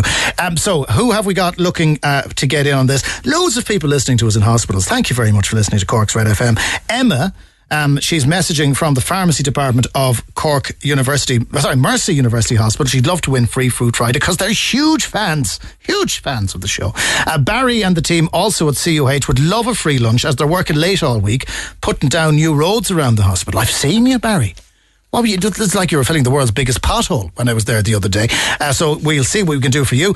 AOC Commercials in Carricktool, they'd love free food this Friday to keep going for the day in the office and out in the workshop. PRL Group, HB Ice Cream. I mean, nobody wants ice cream on a day like it. It's wet. It's miserable. So they need chicken instead. So HB Ice Cream out in Carricktool for PRL Group. Gemma Ince is at the District Health and Leisure. She's looking for free food as well. Ross Oil out in Fernandes to wish Nicole farewell in her new adventure. Farewell, Nicole. Might not give you the chicken, but we'll wish you farewell on the radio anyway. And Barry Joyce's Coal would love Roosters. They're listening at the very top of Fairhill, where there's absolutely no concern whatsoever about getting signal up there, because if you're at the top of Fairhill, you're very close to where there's good reception. Let's talk next to Mick Moriarty, a.k.a. the Baldy Barber, who's on the line. Mick, good morning. Morning, Jonathan. How are you, sir? I'm great. I mean, for a guy from Newcestown, you're doing fine for yourself. I'm not quite Newcestown now, but I'll take the compliment as it's intended, right? Now, we've talked a lot about Blackpool, you and I, over the years, and I've been out to you when the floodwaters have been lapping around your shoes, and you're trying to run a business down there, and you've been on top of trying to keep the businesses there open and everybody safe and out of water, and you're keeping a very close eye on the plans. But there's another plan now that may impact you in Sunday as well. What is it? Well, as you know, we are working with Bus Connect at the moment. We had a meeting with them and a few months ago, and Bus Connect asked the traders to form their own group and the residents to have their group through the community centre, which is fine. We have met with Bus Connect last week, and we brought them around Blackpool. They were trying to stop cars coming through Blackpool, and we highlighted a few things. But we are proposing a greenway. What they call it, out to Blarney from Blackpool, which would bring in the Glen, Gooling's Den outside that it is called, up around Dillon's Cross. And we are also proposing that we would have a bicycle lanes coming from John Street out Walcoast Road, O'Connell Street, Great One of Bryan Street, Orchard Court, out through the retail park, and out to Blarney. Okay, now I'm a huge fan of that because it's heading out towards my parts of the world there. But where are you going to put it? That's the question. And who's going to lose out on a bit of road space so that you can have the greenway? There won't be anyone losing the road space, because out in Blarney you already have a beautiful walk, and this will go through the retail park, Orchard Court, which is already there. We are working with the OPW, and the OPW will have to do the work before Bus Connect will start their work, Jonathan. Okay. Because we showed them a video last Friday, that last October, when the rain fell from the sky, the rivers never flooded. There was outside the pantry and Tygo O'Leary's chemist and Blackpool Church. Do you know something, Mick? I remember that well, and I looked at the social media, and again, I've been knocking around a while, and I remember meeting all of those business owners, and you were told it was never going to happen again, and you were told that it's solved, and it did, and it was just heartbreaking for you. Yes, but last October we highlighted to Bus Connect last Friday, if you look up Thomas Davis Street, there is your bus above there, couldn't come down. So unless the flooding is started and finished, Bus Connect are wasting their money doing this job. Now we want to work with OPW, Bus Connects, the residents, the traders and the otters. And we want to save the otters as well for the people. We are not against the otters. People think we are. We are not against the otters. But we want to work together to get this done. And the only way that Blackpool is going to be completed, Jonathan, and I'm 30 years, and I remember with the great Joe McHugh, the former city manager, he was working on it, but unfortunately his time up as a city manager, and Bishopstown was done, Black Rock was done, and Douglas. And we are still waiting for what to call it. There are 23 traders in our group at the moment, Jonathan. And just imagine that if some of them fail with their business over flooding, they could lose their homes. And people don't realise that. So are you saying to Bus Connects, we're not opposed to you. We like the idea. We love the idea of the greenway and the bus lane and everything that's there, but you can't do it without sorting the flooding first. Quite correct. And we're going to have a big meeting on the 14th of April at 7 o'clock in Glen Rovers Hall, and there will be people coming from around the country who have been involved in flooding and have been resolved in Bandon, Skibbereen, up in Mayo, and they're going to come down and support that the flooding would be started once and for all here in Blackpool. Okay. What happens if they don't... hang on. Wait, I'll let you say also in a second, but what happens if they don't want to do that and the OPW doesn't do the bit that they're supposed to do before the bus plan comes in? Well, I just can't see it happening. I mean, most of our politicians are in favour of what's happening with the OPW, that it has to be done. And we have showed the politicians, and we'll be showing more politicians this week and next week what we have in mind, read the whole situation, Blackpool. And also Blackpool at the moment is on the way up big time. In 3 years' time, the population of Blackpool is going to grow by 48%. There will be 545 new homes or apartments in the area. They're lovely. You can see them when you're driving up the Blackpool bypass. You can see those apartments nearly finished. They look lovely. Yeah. And another thing, John, is that when the bypass was built, it split the village of Blackpool separate up to the other side. So we're also hoping to get a walk-over bridge over by the retail park as well, down there, and maybe up over by the bypass as well.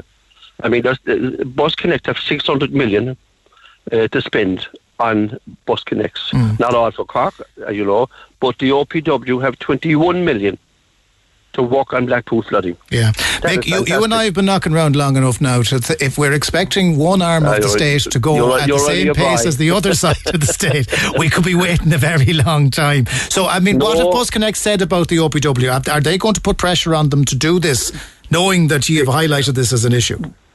They went away last Wednesday. Hugh Green went away at his team. They were here last week. There was 3 of them there, and they came down from Dublin and Kildare, and they took away what we gave them, and they are going to look at the whole situation, and they're going to come back to us.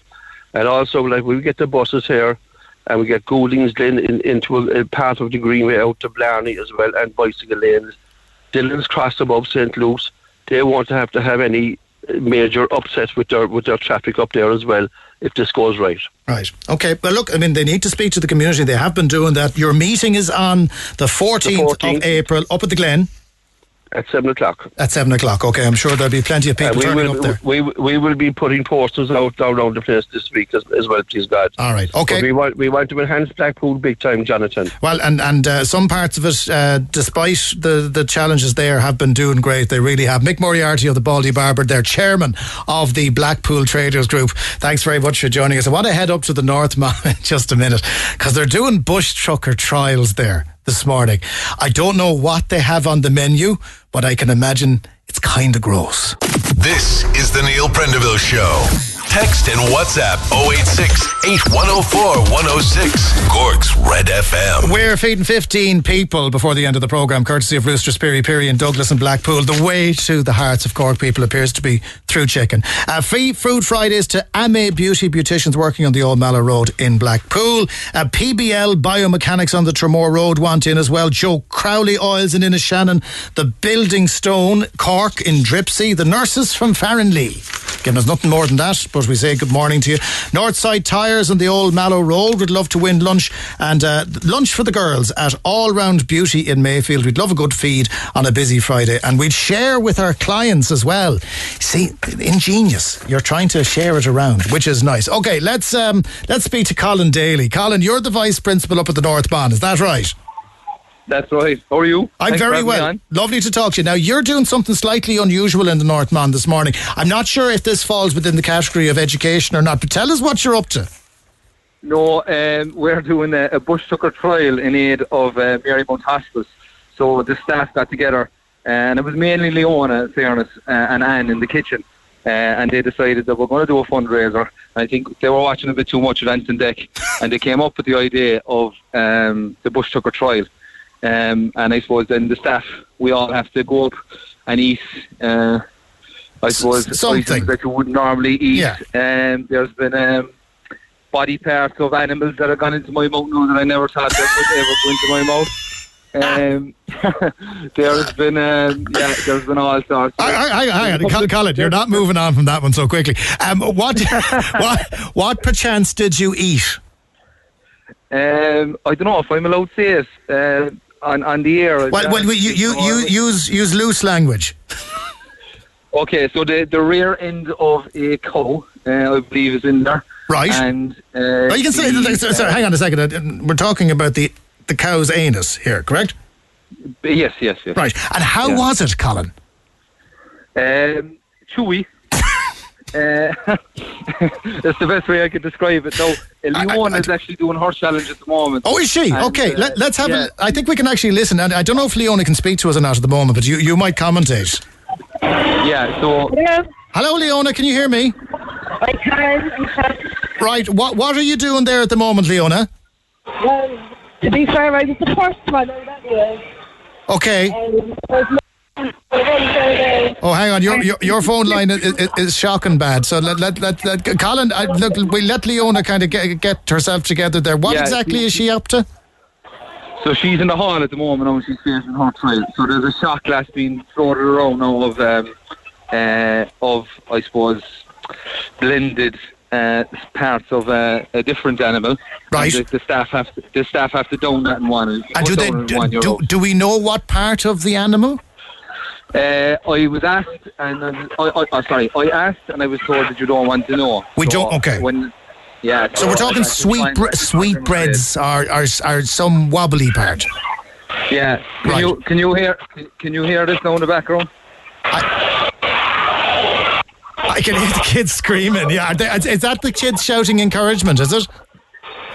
Can you hear us? Yeah, we can. So, what exactly is happening there, Colin? You can talk us through it. So there's 20 staff members on the stage. We have shot glasses of a blended part of an animal, and we have to get it down in one. So the principal just, I think, needed some water, needed some air, so he just stepped out. I think, but the rest of the staff were seem to be holding their shot well, in fairness. So there's a few teary eyes, but it's great crack. Okay, and I have to say, have there been any, to borrow a horse racing phrase, have there been any refusals there? Or is everybody willing to take part in this? In fairness, most have jumped forward, and like we asked, I think the any contribution from the parents and the pupils. But I'll be honest with you, if we asked for €50 to see me eating we're going to, and again, I'm conscious there are young people listening. A cow's anus. You ate a cow's anus in front of the entire school.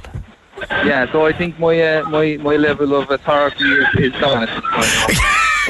Well, not gone, just damaged, possibly forever, Colin. I don't know if Leona. We'll try Leona once more because I'm just intrigued. Leona, are you there? I am, yeah. What? And have you had your shot yet? I had the shite and I was gone. Did it go down well?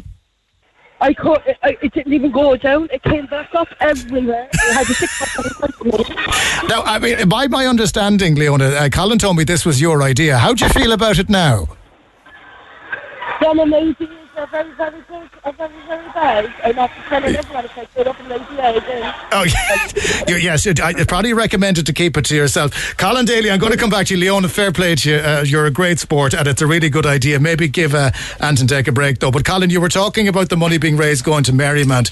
And look, I do the Marymount Ball every year and I know how important the work that they do is to support families who are at a particularly difficult time in their lives. Very few people in Cork have been unimpacted by the work of Marymount. So it's all for a good cause. Absolutely. Look, I suppose we try to do something every year, and we were kind of rallying together and trying to come up with ideas.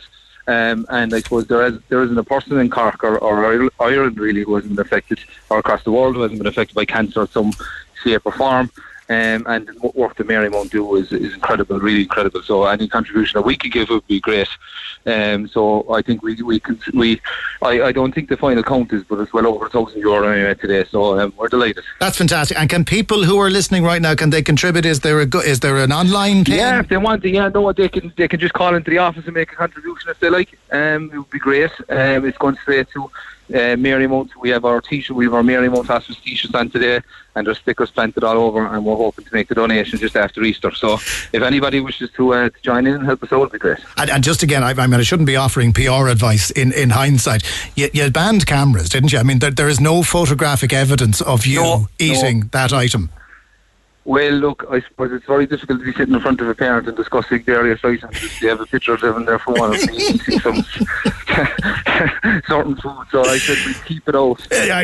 Look, I'm glad Colin says, Colin, you're an absolute sport. Thank you so much to you. Well done to Leona. If you have a few bob, they definitely deserve it. And the kids sounded like they're having a great time. Vice Principal up in the North, man, Colin Daly and Leona, who works for the school, and they were doing the Bush Tucker trial today. Not quite your average Friday, I suspect, but one the kids will remember for a long time. A few more Free Food Friday shout-outs with thanks to Roosters, Perry. Walsh Applications in Little Island, they're listening and they'd love Roosters, they said. Strawberry Hill National School. My maths teacher used to go there. He's always talk about Strawberry Hill National School. Good morning, Liam. They put on a fantastic show, The Lion King, during the week, so they think they'd love the free food on the back of that. The School of the Divine Child, Susan, her daughter goes there, and that's recommended for all the SNAs, the teachers, the carers, the nurses and everyone else who's working there. We would like some TLC this morning, says Selena. Not as much as the teachers in the North, man. We would like some TLC here in the architectural and metal systems. We're in Little Island working hard and as always listening to Cork's Red FM. Can't wait for the weekend, she says. Add one more for now. Shipping Solutions. They'd love Free Food Friday as the staff apparently are wasting away. No photographic evidence of that, of course, but we'll assume that they are indeed wasting away. We'll announce the winner of the free food for 15 people in just a little bit. But we've got a very interesting looking gadget in studio that has come from another school, Kinsale Community College, and 3 TY students, and a teacher who is never, ever doing the bush tucker trial, having listened to the last one. On the way in just a few minutes. Stay with us. The Neil Prendeville Show on Cork's Red FM. Our phone lines remain open after midday. 0818 104 106. And we've had loads of people contacting us throughout the morning. Thank you very much for that, for listening in and sticking with me, the novice. I've obviously done radio before, but never this programme, which is a completely different beast to that which I've worked on before. Kinsale Community School. We've had a lot of schools on with us this morning. We had Terence McSweeney, who were over earlier on, doing brilliant things when they were presenting to the European Parliament. They're doing all sorts of mad stuff in the North Mon, as we've just heard, but I'm delighted to be joined by Donna Leahy and Finola Gaffney and Ethan Smith, who are all in TY, guys. You're all transition years, yeah? Yeah. Very good. There's a screen in the way here, so I have to move that out of the way there. I'm trying not to break anything. I'm not going to move that in case I do break. So tell me a little bit about the project that you have here, Ethan. So I guess the game itself, so it's called Vex Robotics. So Vex is a company. They kind of make parts, they make metal pieces, they make motors, they make lots of different pieces, and then they kind of make a game that every single year they make a new game that you have to make a robot completely from scratch to win this game, to play this game.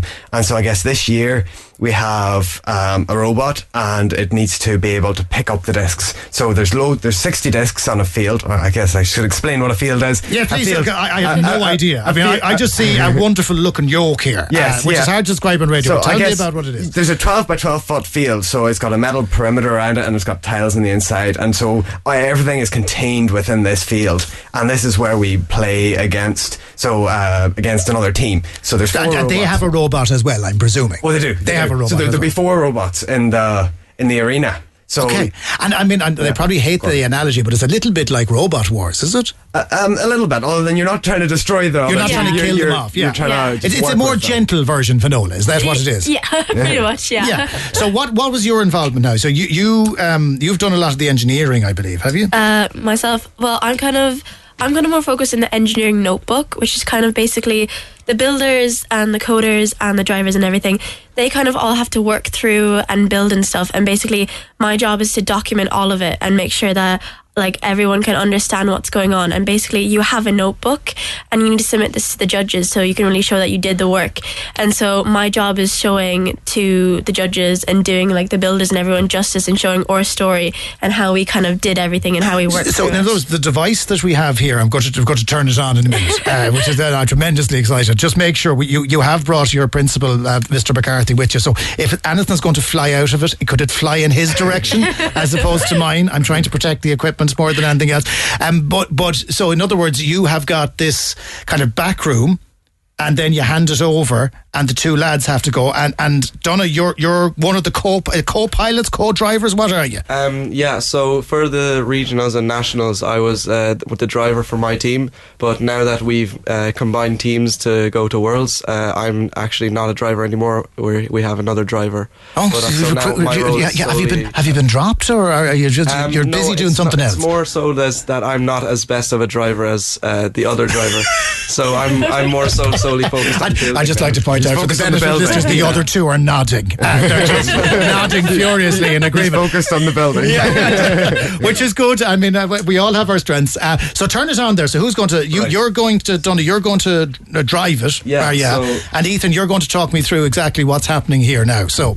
Yeah, so I guess one of the main objectives is you have to be able to pick up the discs, and I guess the picking up of the discs, so we've got kind of wheels in the back, to just kind of describe it. We've got wheels in the back, and they spin quickly, and then there's kind of these foam discs on the floor, and the robot then has to pick them up and suck them in. It's doing that now, I've seen that. Yeah, and then so there's kind of then these basketball hoops nearly in the corners, so there's one for each team. So and they've got they're up high, kind of up off the floor, and they've got kind of chains in them to stop the discs, and you just the robot has to be able to shoot them into it, so it can't like place them in because. Oh, actually, yes, I appreciate that. Now, Mr. McCarthy, we're going to leave you alone because Kevin is with us in studio, and if we're going to hit anyone, let's hit Kevin. Let's see if you can fire it off. So there's a button presumably on the remote that you fire the disc. Kevin is terrified. Oh, there you go. Full on strike on Kevin. No, okay, 2 is a bit harsh. Three is bang on. Kevin, you really regret having to be in here with me this morning, don't you? This is after tipping you over the edge. It really is. Fionnuala, was it fun? It's really fun. It's amazing. I think even just like I'm interested in this kind of like area, so it was even fun just to learn. But it's also fun in the aspects of like you get to drive because it's kind of like video games. I wasn't a driver, but sometimes I would kind of drive and I'd get to like the chance to have that experience just when we were practicing and stuff. And even just like kind of the friendships you make and the people you meet, because like a lot of it's based around our community. Like we reach out to loads of people. We mentor primary schools because our community is really important. And so it's not only fun in the fact we get to learn about like a topic we're interested. It's fun in the people you get to meet and the things you get to do and the experiences you have. Definitely. There was something that you said a minute ago, Donna, that caught my ear. You talked about worlds. I'll ask Ethan the question there while we're moving that microphone back. What do you mean by worlds? What are you doing? I guess we've done so well so far. We managed to get through the nationals, which is the regionals, which is all of Cork, and then we managed to get all the way to the nationals, which is all of Ireland. And so the top 2 teams from all of Ireland managed to make it to the Worlds, which is in Dallas, Texas this year. And that's, I suppose, where everyone from around the world, from all the different countries, come together to compete. And so what do you have to do to bring this to Texas? Well, I suppose we have to make it as best we can, and we have to get it ready and make it kind of. So when do you know if you're going to be going to Texas? Well, we know now. You know now, so you are definitely going to the Worlds. We are definitely. We have 2 teams actually from our school going. There's usually only one. Now you're just showing up. We only brought one robot today, but I'm actually on a different team to the lads here today. So is there inter-school rivalry? Is that what you're telling me? It's Team Kinsale. It's a little bit of support and cooperation. Fergal, I might just bring you in for 2 seconds there. Pull that microphone towards you if you can. Look, this is brilliant. How did the school get into this? Well, it got into it because we have a very dynamic coordinator of our TY programme called Neil Prendeville, and she's constantly looking at and looking for initiatives and projects that will inspire interest for the students. This is a particularly good one because it brings creative thinking to bear. It brings the skills that they need to develop as team leaders, team workers.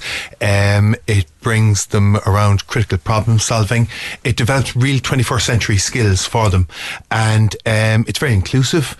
There were 4 teams from Kinsale qualified for the semi-finals of the nationals, and 2 of our teams are now representing Ireland in the Vex Robotics World Championship in Dallas.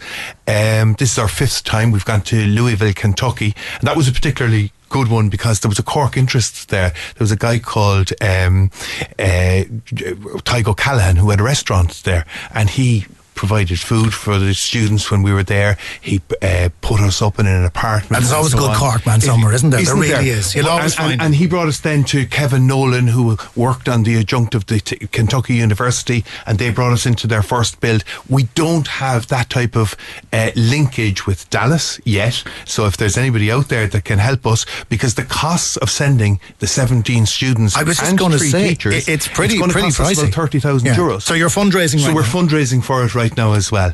So if there are people out there that have connections with Dallas that would help us with, say, with transfers or with accommodation or whatever, we'd be really, really grateful.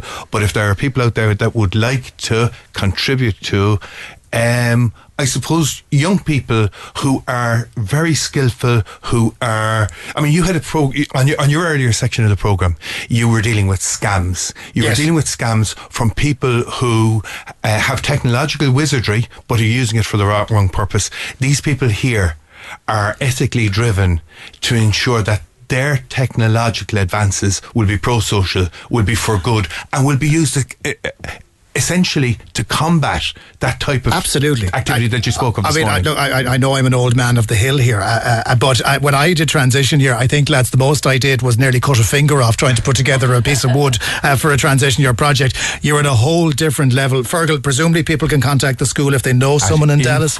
Info at kinsaleCommunitySchool.ie, and we would be really grateful to anybody who could give us help for it. Brilliant. Donna Leary, Finola Gaffney, Ethan Smith, and of course Principal Fergal McCarthy. Best luck over in Dallas, lads. Fly the flag for Cork. We'll talk to you when you get back. When you bring the award, you can come back in and you can shoot Kevin again. Thanks so much. Thanks again. Bill's Feel Good 5 coming up next. Red FM's More Music. Talk to Neil Prendeville now. 0818 104 106. Cork's Red FM. Very last chance to get in for Free Food Friday. Text us now the name of your business and why you think you are deserving. 0868 104 106 is the number. I want to talk about Gaelscoil Feig Sayres on the north side of the city. They are looking to raise a lot of funds because they need a sports hall up there, like all schools would need a sports hall. Let's speak to Ken Collins, Councillor Ken Collins. Ken, good morning. Good morning, Jonathan. How are you this morning? I'm very well. Tell me about the conditions in the school right now, why it's so important that they get the sports hall.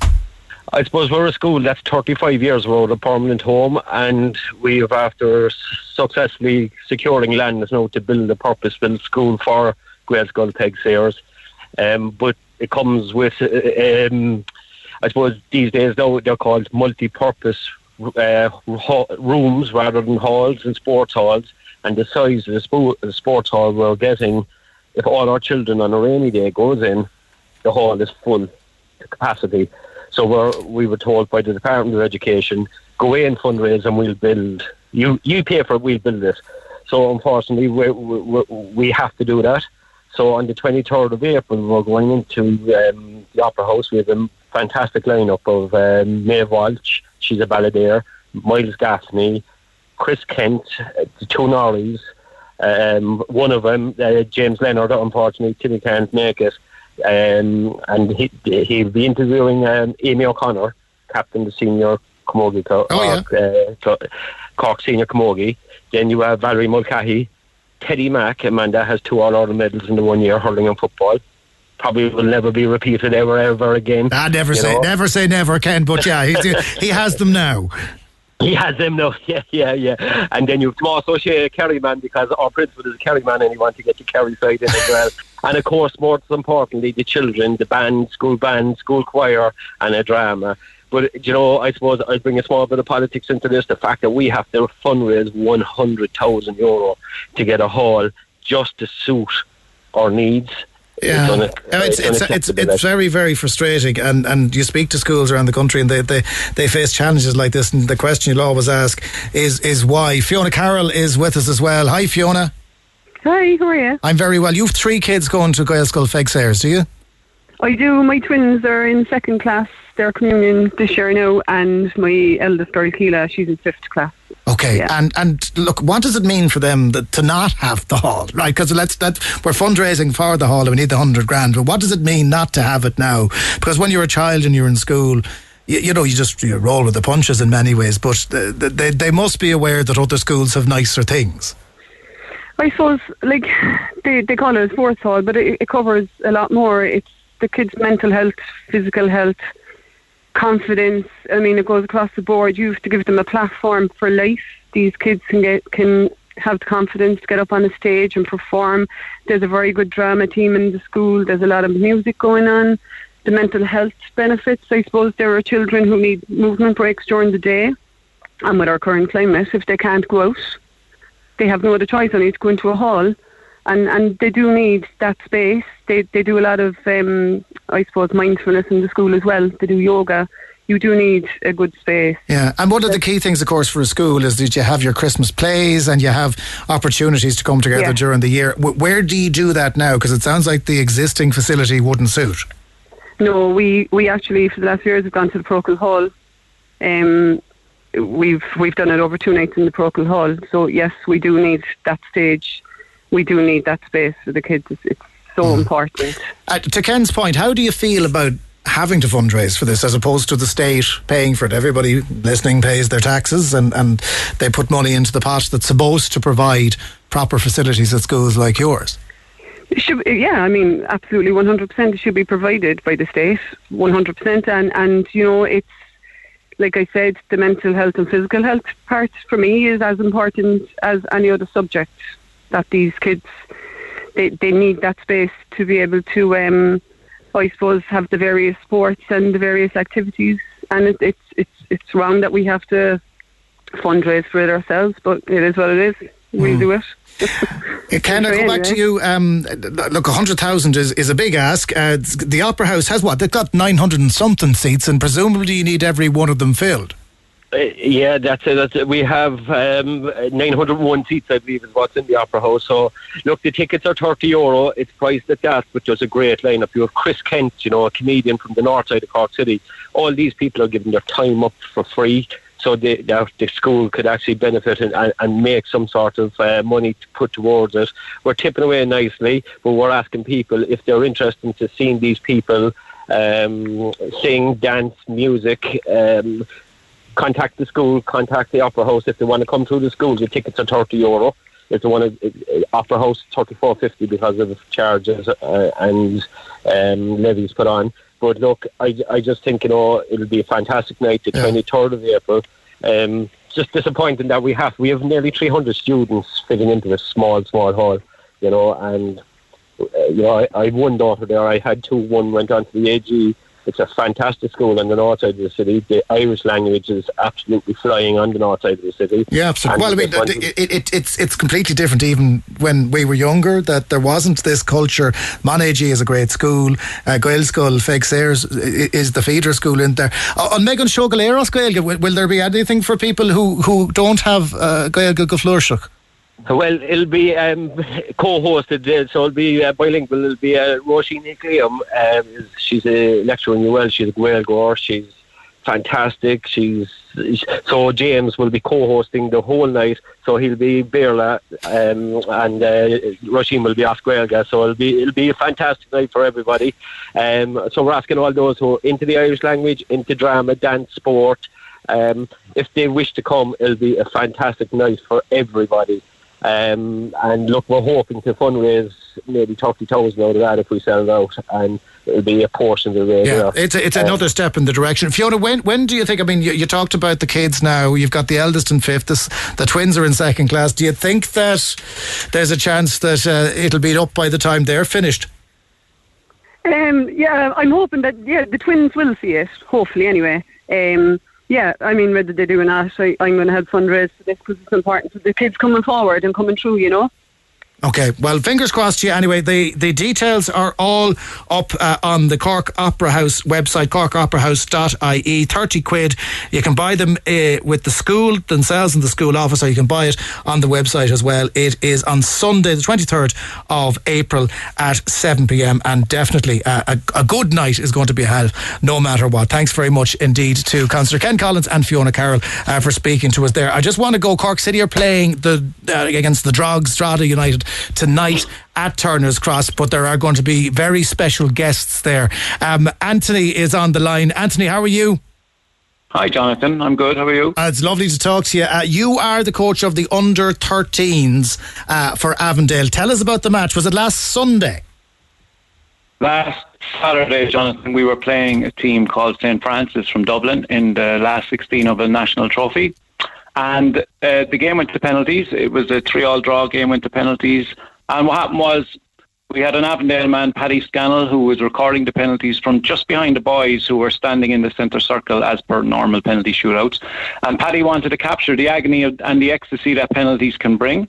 He uploaded the video then after the game to Twitter just to keep people up to date with the result. But within a few hours, the tweet had gained a lot of views. It's gone up well over 100,000 views now at the moment. And what stood out was when we scored the winning penalty, all of our boys ran towards the scorer of that penalty. And one of our players, Michael O'Donovan, who had started to run with his teammates, he just stopped after 4 or 5 steps and he turned back to the St. Francis boys, who were obviously quite upset and disappointed to lose, and he went straight back to shake hands with a few of them. Also, Jack Carney, another one of our players, went straight to the opposition also to shake hands. Do you know what I loved about it, Anthony? And I've watched it a few times. I know it's up on Cork City FC's website as well as Avondale's website. What I love about it is the sportsmanship, because the instinct of the players will be to go and to celebrate. We've seen it so many times at international level, we've seen it at club level, when you have that awful penalty shootout, when there's one winner and one loser. These young lads' instincts, Jack and Michael's instincts, were not to run straight away and celebrate, but to commiserate with the other team. And it's very rare you'd see it in sport in general, not to mention at such a young age. It is, Jonathan, but as coaches in Avondale, we do encourage good behaviour first and foremost, and we put a lot of focus into the fundamentals of sportsmanship, having respect for yourself, your teammates, coaches, referees, parents, and especially opposition teammates and coaches. It was great to see, and what people did notice on the tweet was that, and it cannot be underestimated, the goodwill messages that have come through to the lads. And also, they're like mini celebrities this week. I mean, the invitation. There's no living with them, I'd say, is there? To be fair, you're very lucky you didn't get the two boys on the radio today, because you would be on overtime until at least 1 o'clock. Well, Phil is hovering. He'll need to get in a minute. I know the reason why we have you on is that one of the things they got to do was they went out to Cork City and they went to the training ground and they got the jerseys. And tonight, I think it's the whole team is going to the Drogs match, is it? So the two boys met with the Cork City players on Wednesday and they got presented with jerseys with their name on it. The full team are guests at the Cork City versus Drogheda tonight in Turner's Cross, and a big thank you to Erica at Cork City for that.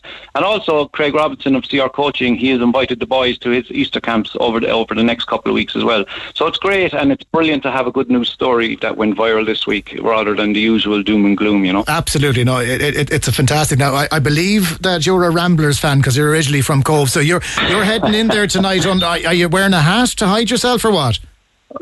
Tonight I'm going to wear a Cork City hat. To be fair, Cork, we're kind of all the one, really. I was talking to Kevin, one of your guys. He's here. He's gearing up to talk to you. Go on.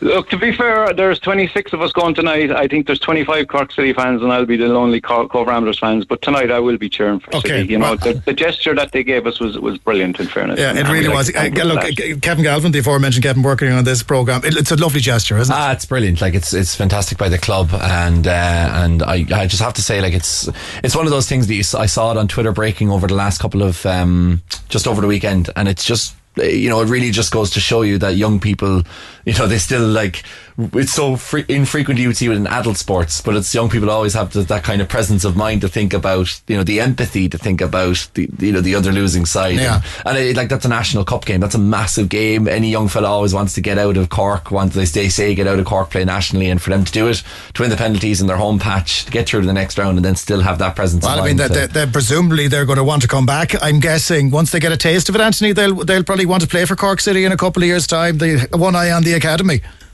I think there's a few boys who have aspirations to go to that level. Yeah, definitely. Okay. But you know what? I just want to finish off and say there are a lot of coaches and volunteers listening in today, and I don't think we should underestimate the role that we have in developing children as well. The children, we can help them to develop into mature, respectful, and successful adults. Okay. Well, look, congratulations, well done to the lads, because it was fantastic the way they did it. It's fantastic the way they've managed to get the result on the day and celebrate the way they did. Hope they enjoy the game, and fair play to you. Thank you so much for taking the time to talk to us there. That's Anthony Manny there, who is one of the coaches of Avondale. A big match tonight, Kevin, obviously. Cork City versus Drogheda. They're all big matches, Jonathan. They're all big matches, but they need to make up for the fact that they got bait.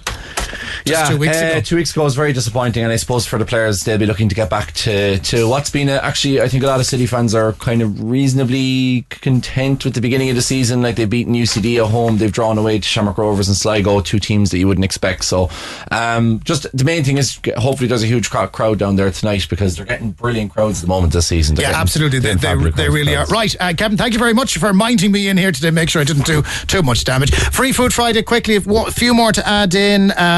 Texting for Free Food Friday, working in PepsiCo as an intern and celebrating 4 years cancer free today. Would love some roosters for the celebrations of the office. Well done to you. Scully Sagan, shout out to the 4th, 5th and 6th class boys in the school band performing in Hollyhill Library for Lifelong Learning Week with the help of but they're amazing music teachers, Mr. Hennessy, Mr. O'Connell and Mr. Ryan. And we must mention Jackie, the best secretary in Cork by, is presumably what she wrote herself. 2 shout outs before we announce the winner of Free Food Friday, with thanks to Roosters Piri Piri. Mahon Tidy Towns are having their first clean pick up on the 8th of April, starting at 1pm in Mahon Community Centre. Back for light refreshments afterwards. Michelle asked us to shout that out. Most certainly we did. And could you give a shout out to Clodagh Quirk from Passage West, who's supporting Jack L in the Opera House tomorrow night. She released her first EP called The House on the Hill last week, and people can listen to Clodagh on all the streaming platforms under Clodagh Quirk. We will certainly do that as well. Moncrief tickets. If you want to go and see Moncrief live at Cypress Avenue, all you have to do is Wednesday the 12th of April is the date of the gig. 5 winners. Call right now 0818 104 106 if you want to go and see Moncrief live at Cypress Avenue. 0818 104 106. Claire is waiting to take your calls right now, and let us go to find out who we're giving away our Free Food Friday to. Sinead, hello. Hello. How are you, Sinead? I'm good, thank you. And you? I'm very well. I'm happier now that it's 12 o'clock. Where are you? We're in Leisure World in Churchfield. Okay, and you're in Leisure World in Churchfield, and we mentioned you earlier on. Who's there with you, and why do you want to feed them? Well, Anna is actually leaving us today for this her final day. She's going to the States for the summer, so she'll be sadly missed. She'll be sadly missed, but you want chicken more, yes? Oh yes, most definitely. Okay, very good. Well, there's about 10 of you there. We're sending food for 15, so you have to find 5 random people in Churchfield to bring in and give them Roosters Piri Piri. You're happy with that? We are indeed. Come here, congratulations to you, and best of luck to Anna. A huge shout out from the people who are there. Have you got a crowd around you now? Because you have to earn your dinner here. Go on, you have a big cheer. Well done, and best luck to Anna as she moves on. That is it. Thank you so much to the production team for keeping the wheels on the wagon this morning. The Neil Prendeville Show will be back Monday morning at 9am. Don't forget, on the podcast you can listen back to everything redfm.ie, and it would be remiss of me not to point out there's a brand new episode of Red Business up there now with a certain somebody. For more Red FM podcasts, go to redfm.ie/podcasts.